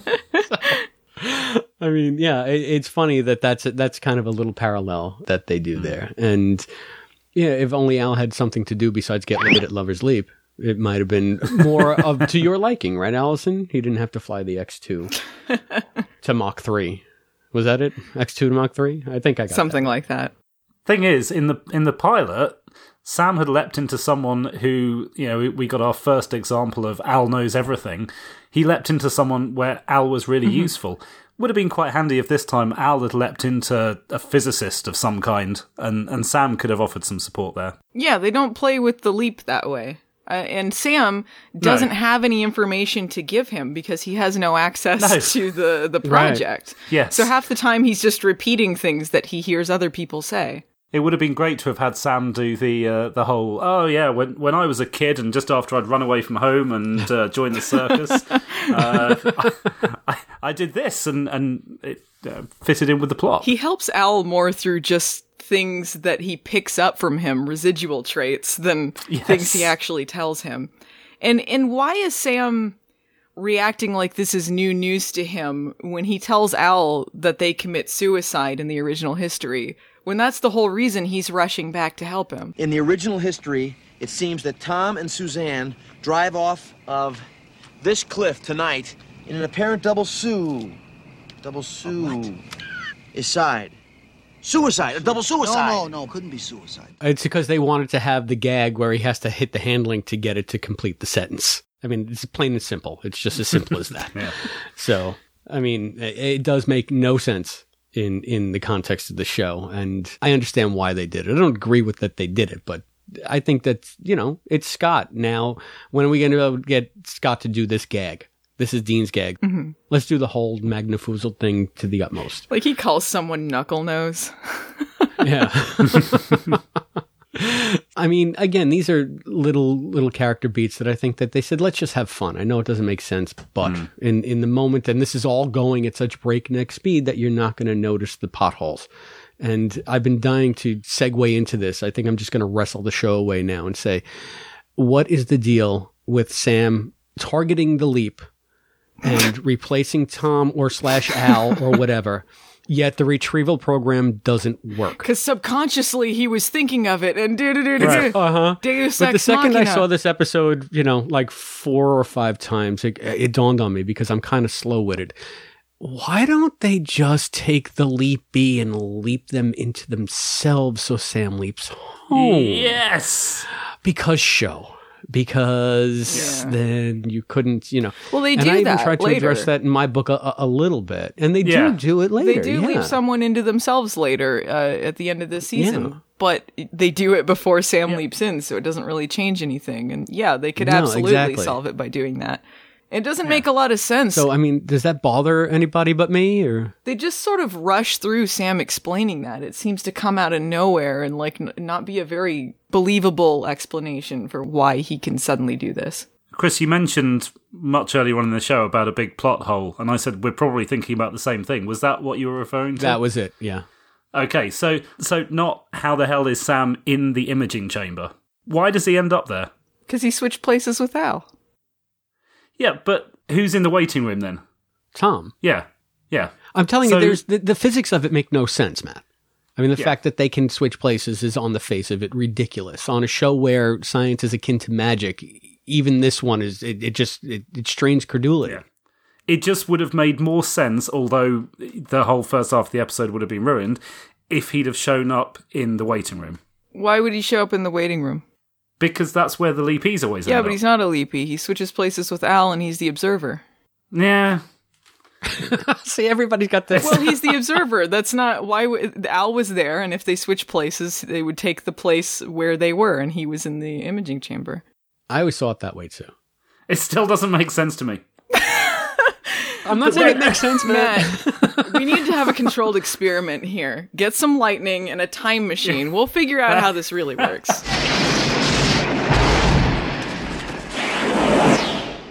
I didn't know until this episode, leaping makes you woozy? In what sense? Al says I must still be woozy from the flight. I think that you're reading a little bit too much into idiom. How am I reading into it? He said it made him woozy. Well, I think by woozy he meant discombobulated. Oh, maybe. That's the way I always took it. Yeah. You could be correct. Hey, maybe it does make you woozy. Who knows? Maybe it just makes Al woozy. Yeah, and maybe Sam forgot to talk about it because he's Swiss cheese. How's that? Does that fix your headcanon? Sure. Happy to help. I didn't have any particular headcanon about this. It just never seemed like it was a thing before. This was the farthest leap back and the furthest leap forward, wasn't it? Yeah. Not quite the farthest leap back, no. Well, yeah. Oh, you're right. You're absolutely one more to right. come. I forgot. Yeah, it was the farthest leap back to date, and they did explain it because it's in Al's lifetime. Yeah. I mean, they made that a major plot point because drama. That'd be interesting if they had kept doing that. Like Sam still had a little bit of Al in him. Yeah, it would have been funny to see if they could sustain that, but I think then you would have to have Sam remember what happened. He does sometimes, and then he doesn't other times, and then Al remembers and sometimes he doesn't. So they're all Swiss cheese. Yeah. Whatever the show requires that week. Yeah. Yep, that's exactly it. You know, it's like we're looking into this, but I really think that they just saw this as a chance to just go gonzo, have some real fun with the premise, give the fans a treat, and maybe make something that they knew people would love. And okay, here we are 25, 30 years later saying, yeah, but what about this? Yeah, but what about that? Even if it came up in the writer's room, they'd be like, who gives a shit? Let's just do it. And it's fun to talk about it. But at the same time, I'm glad they did everything the way they did. And I guess maybe that brings me to some final thoughts. I mean, do you guys have any more big things to talk about with this one? Well, unless you're going to let me bitch about the timeline. No, the chronology. I want you to bitch about the timeline. Commence with bitching. This is like my pet topic. because it's so easy to avoid a mistake. And it's just like throw a bunch of numbers on the page and hope that it all works out. So the episode's supposed to be set in 1945. Specifically June 1945. Al says the present day is September 18th, 1999. And then Gushy says it's, 54 years, 7 months and 6 days. Now, 54 years, 7 months puts it into the year 2000, so they're not even vaguely close. It's just, I could forgive them a week, but this is an entire year out. There's a line in Shock Theatre that had established that it was 1999, so unless Sam's been stuck in the imaging chamber for the best part of a year, that's all messed up as well. And we know there's episodes of Season 5 that refer to the present day as being 1999, so this can't be 2000. It's just, it's all a bit of a problem. I think they just fudged the line there, but they do say it's 99, so that would make sense. Yeah. It's clearly 99. That you've mainly just got to ignore Gushy, but it's the fact that Gushy gets such a specific line down to the number of days. Gushy's an idiot. Which, again, is a lift from the end of Back to the Future 2. But yeah, without even counting it properly. And then, of course, there's the calendar in the diner that says it's July anyway, so... Yeah. Whatever. For somebody trying to put together the ultimate chronology of Quantum Leap, this episode really ticked me off. Well, maybe she turned the calendar ahead. Maybe they needed the June page to wrap some fish. How's that? No? Yep, all right. I could work with that. Maybe he's slipping her that pound of butter, but she's got to have something to hold it in. I'm not sure. We also find out Al's birthday, too, by the date.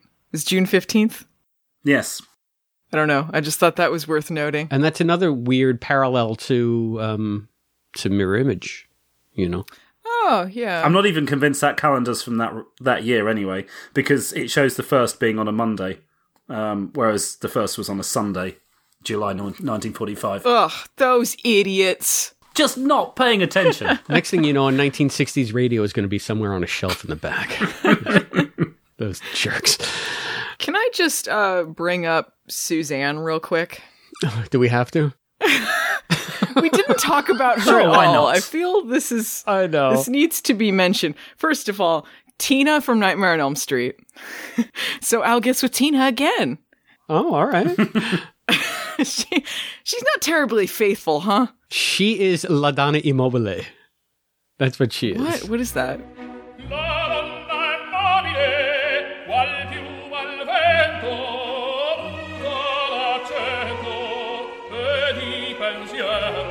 That's Rigoletto. Women are fickle. Okay. That's what that means. La Donna Immobile. Da, da, da, da, da, da. La Donna ruined the episode.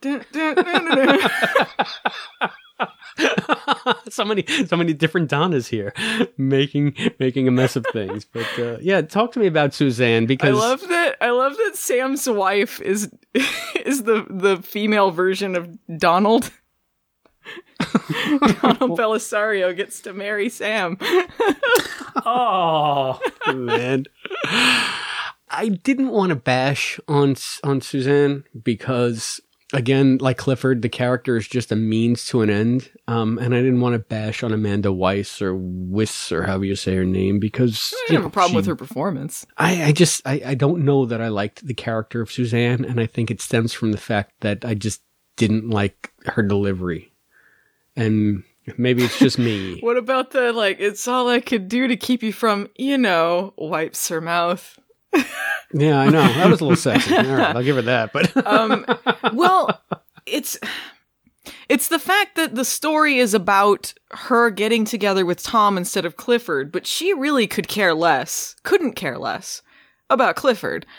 she's like smiling over his unconscious body because Tom knocked him out. She says that whenever she kissed him, she'd pretend that it was Tom. So, I mean, how hard was it to get her with Tom anyway? How are you going to give me sympathy for Suzanne now? She's a girl in a small town. What are her options? I mean, she's got a guy that will take care of her. This is 1956 or 45 or whatever. It's way back in the Stone Ages. So, you know, maybe she didn't think that she had a choice. She said she waited 3 years, but when nothing else presented itself, what are women drilled in that era? A home, husband, family. So Clifford was a means to that end. I don't know that she was especially ambitious. You know, she's a non-character. She's just a cipher. She's just there to move the plot from point A to point B. So we don't really get any kind of insight into why she would be with Clifford other than maybe what I'm bringing up, the stereotypical reasons. And the fact that she goes back to Tom is like, I mean, Clifford is such an obvious douchebag, you know, and she thought Tom was dead. Now he's not. So what I don't understand is why she just doesn't tell Clifford back the hell off. And maybe she did. Maybe that's why he came in and killed them both in a jealous rage. Yeah, that could be. Maybe she said, it's over. I'm sorry. He's alive. Had we known he was alive, we never would have come to this place, would we? So I got to say goodbye. I wish that they'd maybe had some lip service to that, just like how different this time period was. Like maybe that's why she was so willing to settle for this guy. Like maybe Sam and Al could have had a conversation about this. You know, Al's talking about she got together with this guy while his boyfriend was out there and all that. And then Sam's like, well, you got to remember what this time period was like. And, you know, something maybe. Just a bit more time. No. They really needed to get to the banter about getting laid. Come on. They had to focus on what was important. I liked the IOU one. Oh, just one. I liked that bit. I mean, they had to be dude bros, okay? We don't need to talk about her problems. It's like, the men are talking now. Can I just say, also, appreciation for Dean Stockwell's miming getting ready to take a whiz. And then the double take at Sam taking off after her. I thought that was hilarious. Good stuff. Oh, boy. So, all right. Well, wow. You made me think of Suzanne in a new light. So, hey, good on you. Well, you were the one who presented the best argument, I think, for her. Well, I never had to think about it before because, again, it's sort of like the Donna stuff. It was all the stuff that was in the wings because the story required it, but not what I was focused on because I'm a hopeless fanboy nerd. If you weren't focusing on the Donna stuff, and you weren't focusing on the Suzanne stuff, and you weren't focusing on, like, either story, like, what were you focusing on? The Lego. Yeah. I like the handling porn. Like, there's only 2 stories here. A lot of handling porn. I like the Fermi suits. No, it's not. Like Sam just starts undressing in the middle of the control room. Right in the middle of the control room. Get me a Fermi suit. Tina, hurry up. You know where they are. I know you know where they are. Hal's neurons and mesons tell me you know where they are. But there's Al is in me. Cut to Tina and Gushy. Boom. But if I could answer your question, Allison, I mean, a lot of the main plot of the scene perfunctory because you needed drama.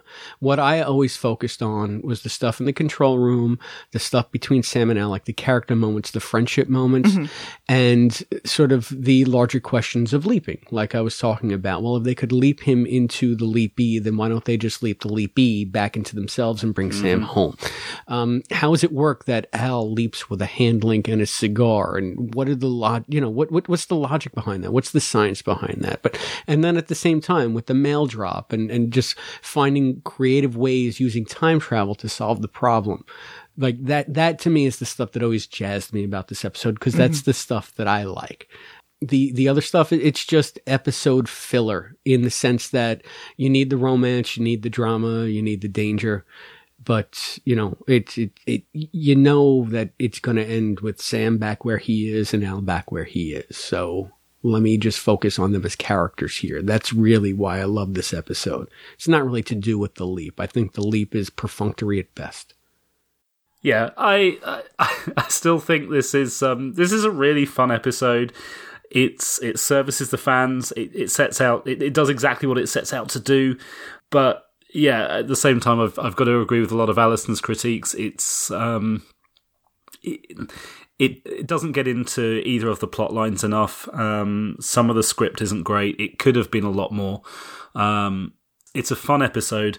I think the other issue I have with this is this was like the second highest rated episode to date, and you kind of get the impression that the production team looked at this and said, this is what works, this is what's successful, and this is kind of to blame for or potentially to blame for the different route the fifth season takes.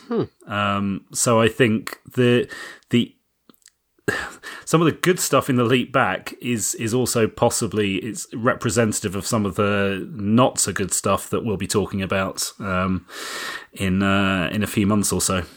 Wow, laying the sins of season 5 at the doorstep of the leap back. I've never heard that done before. Afraid so. Interesting. How about you, Allison? As much as I bitched in this, I love this episode's potential. There's a lot of things in here that I enjoy. I just wish that they had done more of it or had gone a little deeper.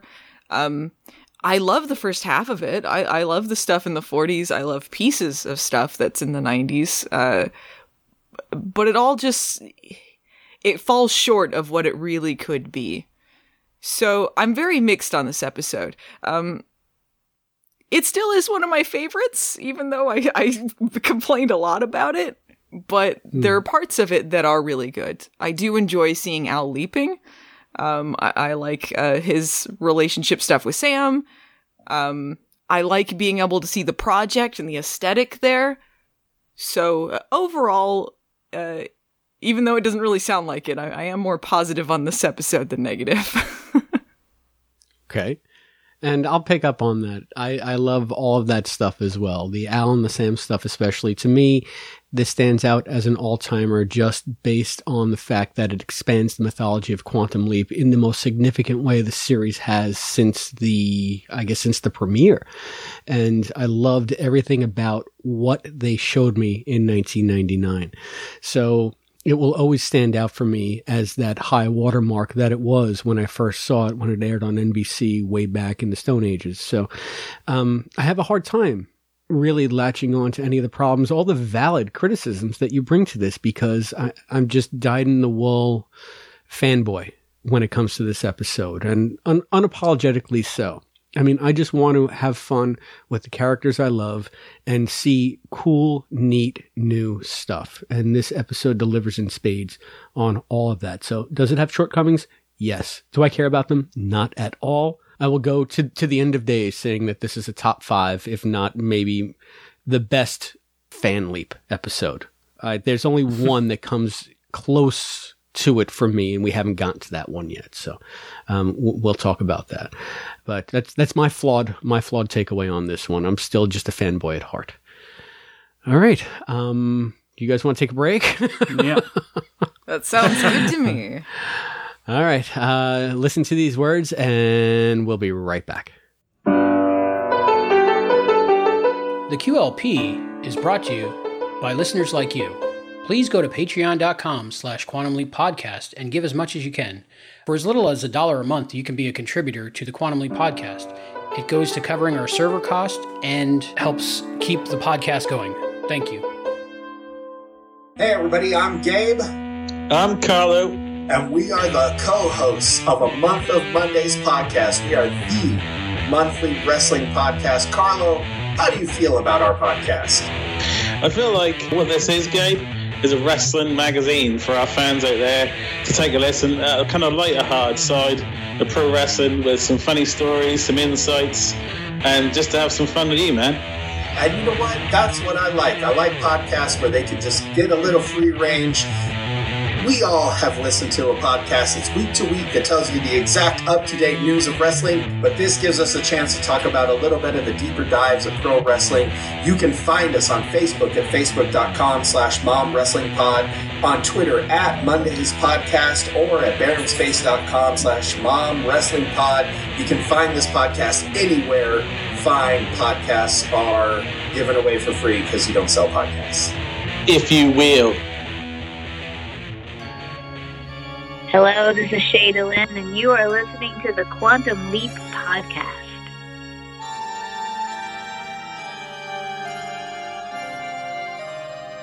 Hey, we're back, and thanks for listening to those messages. Guys, you're never going to believe it, but not only do we have feedback to go through, but we have to thank some new Patreon patrons. Plural. So let's give it up. Patrons. Yay! Patrons with an S, which is that's a wonderful development around here. First off, we want to thank Adrian Sal, who pledged at the $5 Leaper level. Adrian, that entitles you to get a mention on the podcast. So here it is. Thank you so much for supporting the show. We hope that you like what you're hearing. And I guess he does, guys, because $5 a month, that ain't nothing, right? Thank you. That's great. And not only did Adrian support us at the $5 Leaper level, but another Patreon patron came on board. Her name is Melanie Alberts. So thank you, Melanie. This was kind of a surprise to me because we usually get email alerts when we get a new patron, but we never got an alert that Melanie had started supporting us. So, Melanie, if it's been a little while, it's because I was just going through the list and I noticed your name and I said, wait, another new one? 2 new ones? Yeah, it's kind of shocking to see and delightful to see. So thank you both, Melanie and Adrian.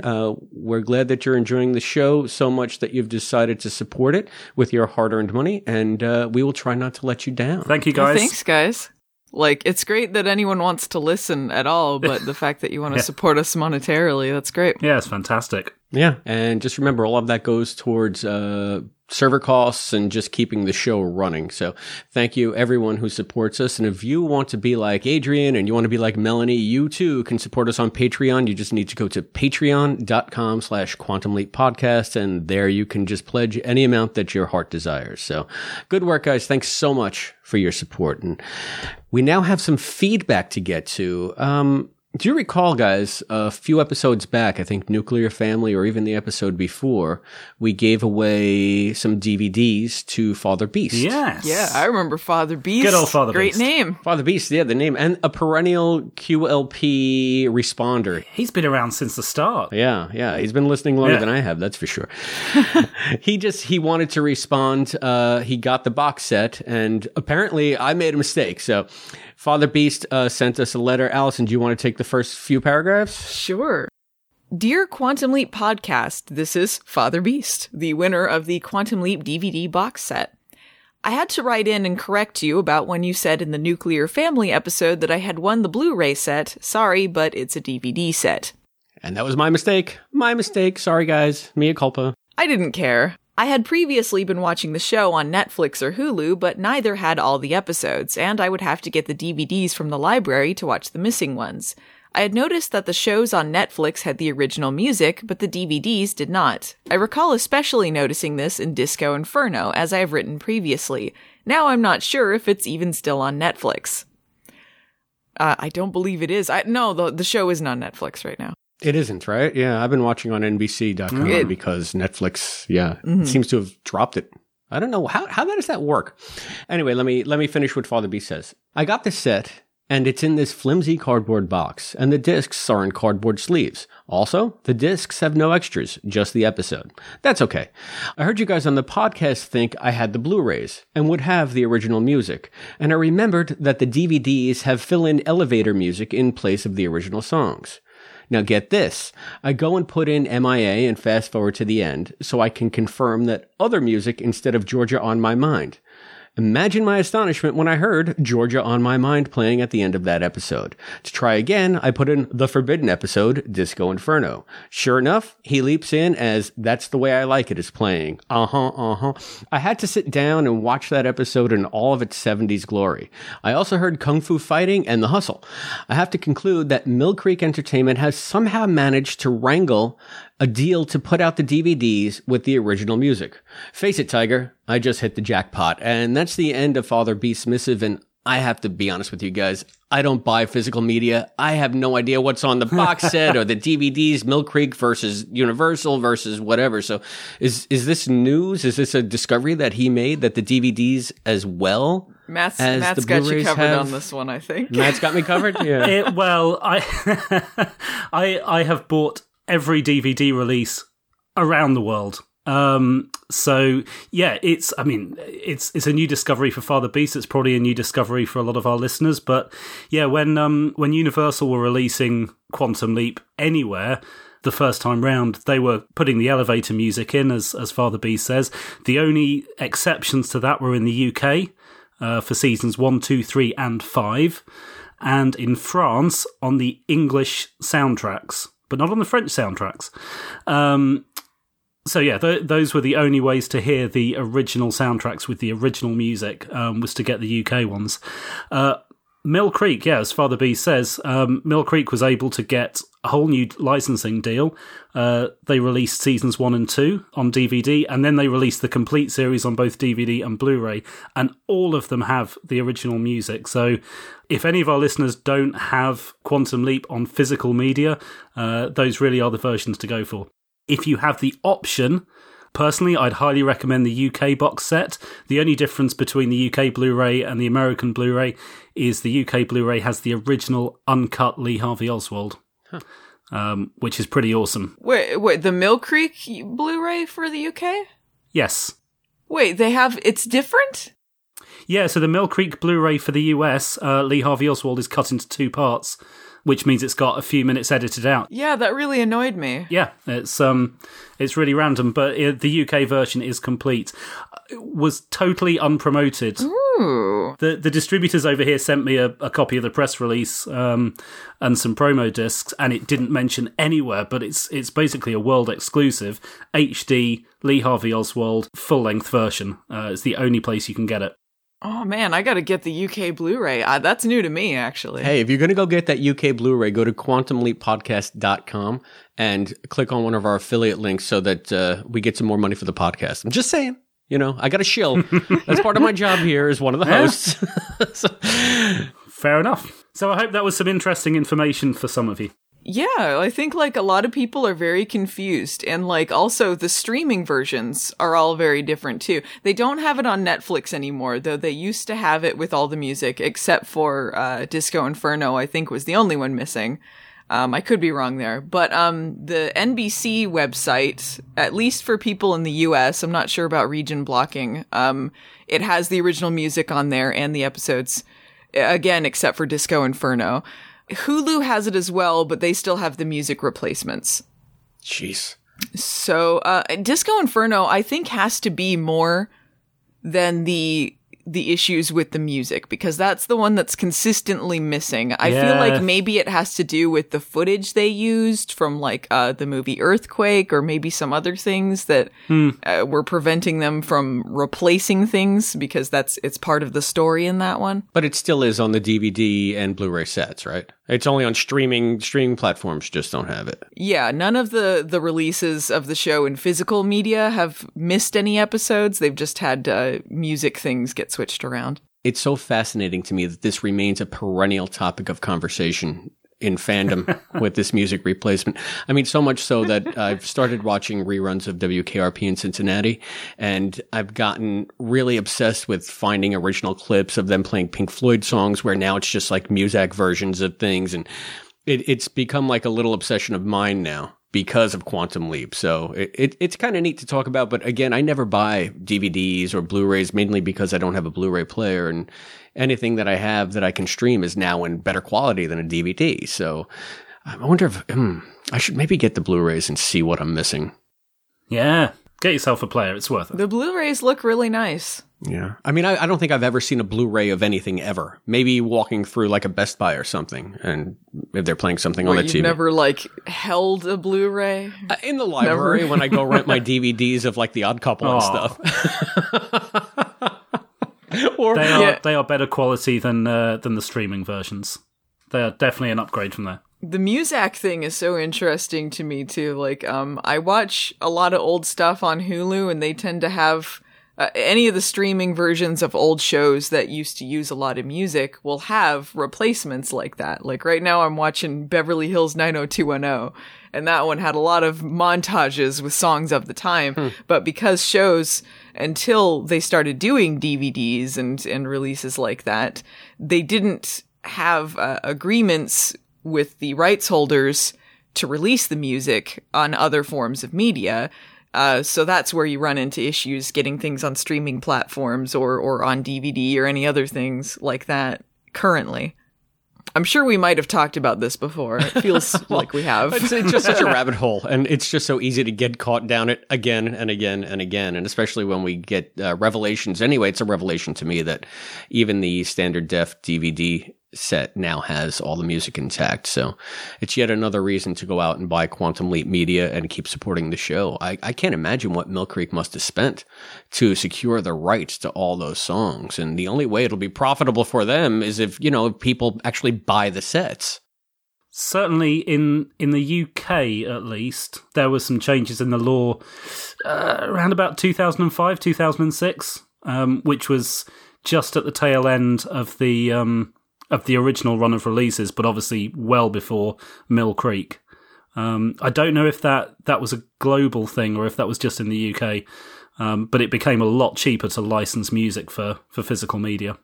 The UK's always had more lenient laws regarding that stuff, which is why a lot of I believe it's, you would know more than me, but I believe the BBC and things like that, they license, they pay a sum of money to license just a bunch of things.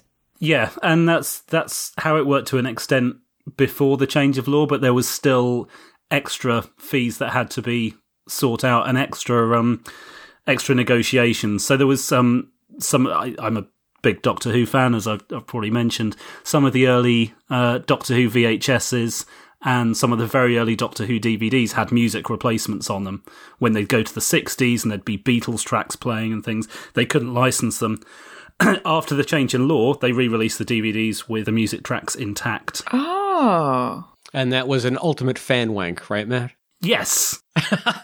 Just to harken back to the top of the show. Anyway. I don't think fan wank means what you think it means. I feel like fan wank does not apply in this situation. I think anything that makes a fan so happy they wank. Did I say that on my... Yeah. Do we have to go... Anyway. It's okay for Americans to hear wank. It doesn't mean the same thing.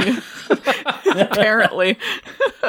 Just say wanker, it's fine. I think we all know what it means. Anyway, I think I know what it means. Maybe you're right, Allison. Maybe I'm wrong, but I love hearing British swear words said by Americans. That's a bit of a tangent, but bollocks.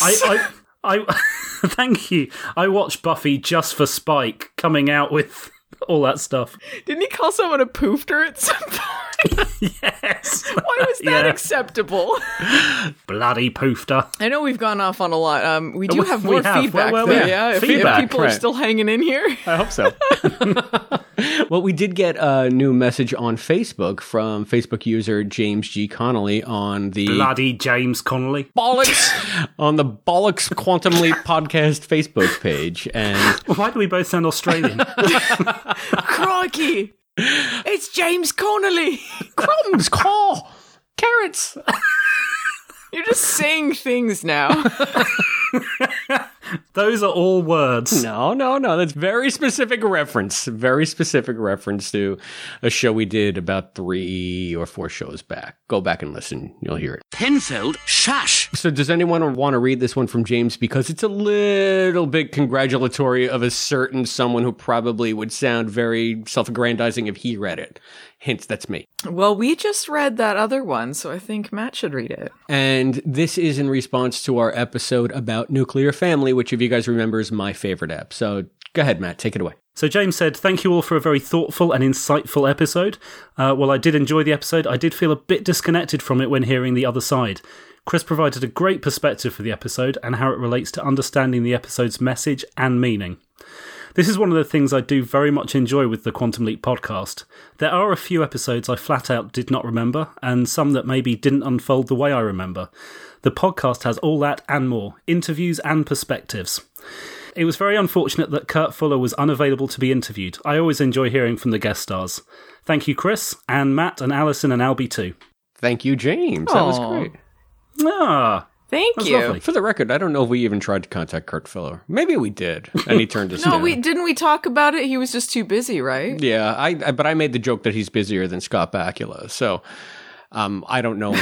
Really, we'd have to check again. But neither here nor there. It would have been nice to talk to him, but well, if we didn't contact him, then we can pretty much guarantee he wasn't available because he was probably doing something else while we were recording. Probably, yeah. He was probably making bank because he never stops working. Yeah, he was recording his own Quantum Leap podcast.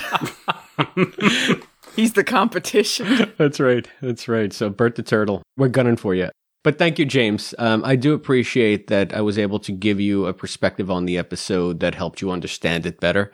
Like I said, this one was so ingrained in me that I had almost no perspective on how I was talking about it or how I might come across because I'm just so wrapped up in it. And I'm glad that you found it entertaining and informative. And thank you. Thank you very much. It's interesting, Chris, you should talk about having a lot of experience and knowledge of a particular episode because that kind of leads on to our latest podcast review. Yeah. Doesn't it? I think so. I guess. I mean, I'll take this one, guys. We finally got a new iTunes review. It's the first that we've gotten since Albie and Heather left the show and Matt, Allison, and I took over. And what do you know? We got a 3-star review from a listener named Werewolf2814. And Werewolf2814 howls at the moon and writes, "Bring back Albie and Heather." Or at least Heather. And he goes on to say, or she goes on to say, "I started listening for the virgin perspectives on the show, but now the show is hosted by Uber fans who have probably seen every episode at least a dozen times. If it had started as such, that would be one thing, but that's not what I signed up for. Now, don't get me wrong, it's still a good show. I just miss the naivete of a first-time viewer, and I'm sorry, Werewolf. I don't know that I've seen every episode a dozen times, but me and Matt have. Yeah, yeah. I think it's getting close for us. So I've never been an Uber of anything though. He said it was still good. Yeah, right. Maybe we need to hear the perspective of the first 2,813 werewolves to really get a good pool. What does Werewolf 1 think of QLP? I can get that, though. You know, it's not the first time I've heard that people really valued the fact that Heather was a first-time viewer, and it's sort of what made the show unique in fan podcasts for Quantum Leap, anyway. Sure. Unfortunately, or fortunately, however you want to look at it, I mean, the show's just moved on from that paradigm. We're here where we are now, and we have the blessing of Albie. He comes back occasionally, and I got to tell you, the one thing I miss most on the show is hearing Albie. Hearing him on the Christmas episode that was just released with Allison doing the wraparound. I thought that was great. Having him on Heart of a Champion with me and Allison. Mm-hmm. It's funny. Whenever Albie comes back, Matt isn't there. Are they the same person? You'll never see us in the same room. When you do, there's a big blue line between us. So I'm just, I how do we respond to that, guys? I guess you're right. It's not what they signed up for. Sorry. It's never going to be that again. Well, I mean, I get what they're saying. Like, that's what I liked when I was listening to the podcast before I was part of it. Like, there's something really interesting about hearing a fresh perspective from someone in the modern day who didn't grow up with it, doesn't have nostalgia, just watching the show and what they feel about it. So, I mean, it's just different flavors. It's whatever, you know. They even said, you know, that it's still a good show to them. It's just originally they were listening to something else, which I can agree it is different than what it was. And I think that the reality is, try as we might, how many people out there have not seen Quantum Leap but would be happy to spend a few hours every couple of weeks Skyping with myself, Chris, and Allison about the show. You've got to be pretty committed to Quantum Leap to be involved in it, in this kind of thing. I have to admit to you guys. What else? I've never seen Quantum Leap. I've been lying to you. This entire time, we could have kept up the dynamic and werewolves would not be at our door, but Allison, see? Well, I do agree about Albie, though. Like, Albie's great, and it was great being able to do the Heart of a Champion one with him. Like, I felt it added something that it might not otherwise have because it's not my favorite episode. Yeah, no, obviously, yeah. I thought he had some great stuff, and I liked learning about how he used to do wrestling as like the what was it, the weatherman? Thunder and Lightning with the Weatherman? Yeah. He was the Weatherman. The Weatherman. It was, if you guys haven't heard that episode, go back and listen to it. It was Albie's triumphant return since we started hosting, and he was terrific. He was amazing on it. So, and just so many weird, funny stories that he was telling. So, and that's when I get nostalgic for the old show, the old Albie Heather dynamic. It's just whenever I hear Albie on mic, I just enjoy listening to him. I get where you're coming from, Werewolf. I think we all do. I miss the old show sometimes too, but I enjoy doing the new one with you guys. So I think they're both equally valid, just different, and there's nothing wrong with that. How many stars do Apple Podcast reviews go up to? 100. 4? They go up to 5. 4 or 5? They go up to 5. So, well, 3 ain't bad. That's better than average. Yeah, right. Solid middle of the line. That's the glass half full situation. I'll take it. I will take it. And if you want to be like Werewolf2814 and tell us how much we kind of suck, or like James G. Connolly telling me how great I am at my perspectives, or like Father Beast giving us I feel you're playing fodder. Favorites here. I feel James was your favorite for some reason in this situation. James. Hey, Allison, he thanked us as well. We were mentioned at the end. You were. Yeah, you and were. Albie too. We were there propping up Chris. Yes. Professor and Marianne and everyone. And the rest, yes. And be proud being the rest. And if you want to be like the rest of your fellow listeners and contact us, there are many ways you can get in touch. You can get us on the phone at 707-847-6682. You can email us at quantumleappodcast@gmail.com. You can find us on Facebook at facebook.com/quantumleappodcast. You can follow us on Twitter and Instagram at quantumleappod. And as we mentioned before, you can support us on Patreon at patreon.com/quantumleappodcast. Just remember, we may use your comments on an upcoming episode. Well, thank you so much for the feedback. That's all great stuff. But now we got to be moving forward back to the future. So, Matt, what's next? It's play ball. Dun dun dun dun dun dun dun dun dun dun dun dun.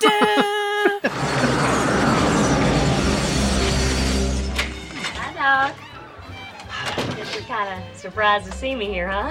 Hi, kinda. I figured that it was about time. Well, that you and I. What are you doing? What are you relax, doing? Relax. Nobody even knows I'm here. I drove my car up. There's no way we can get caught. Hey, Doc. Oh, Billy. Oh, boy. I don't remember this episode at all. What? Lucky you. What was this? I mentioned that I didn't really care so much about play ball, and then you're like, what? And now you're like, oh, I don't remember it. What? Was I really like, what, are you remembering that right? Maybe you don't remember it. Maybe Matt did. I quite like it. So, yeah, I might have been surprised. I look forward to rediscovering it all over again. I have no idea what it's about. So it's going to be like a whole new episode of Quantum Leap for me. It's about playing ball.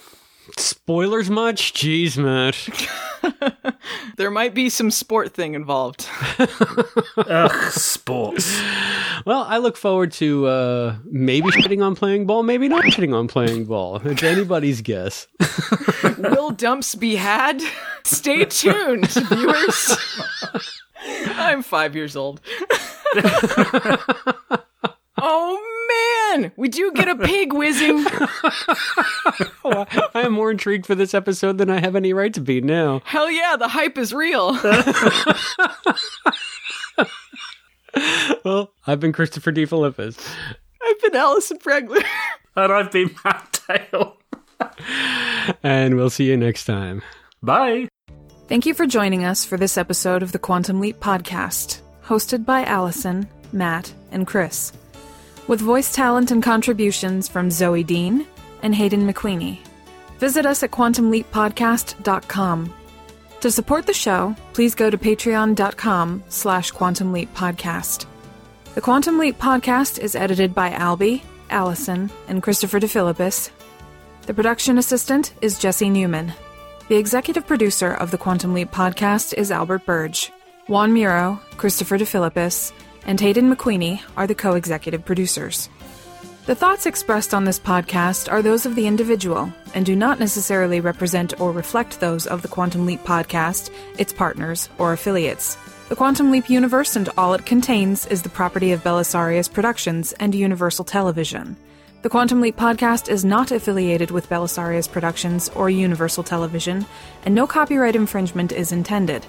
Please visit barrenspace.com for this and other amazing content. The Quantum Leap podcast is a Barren Space production.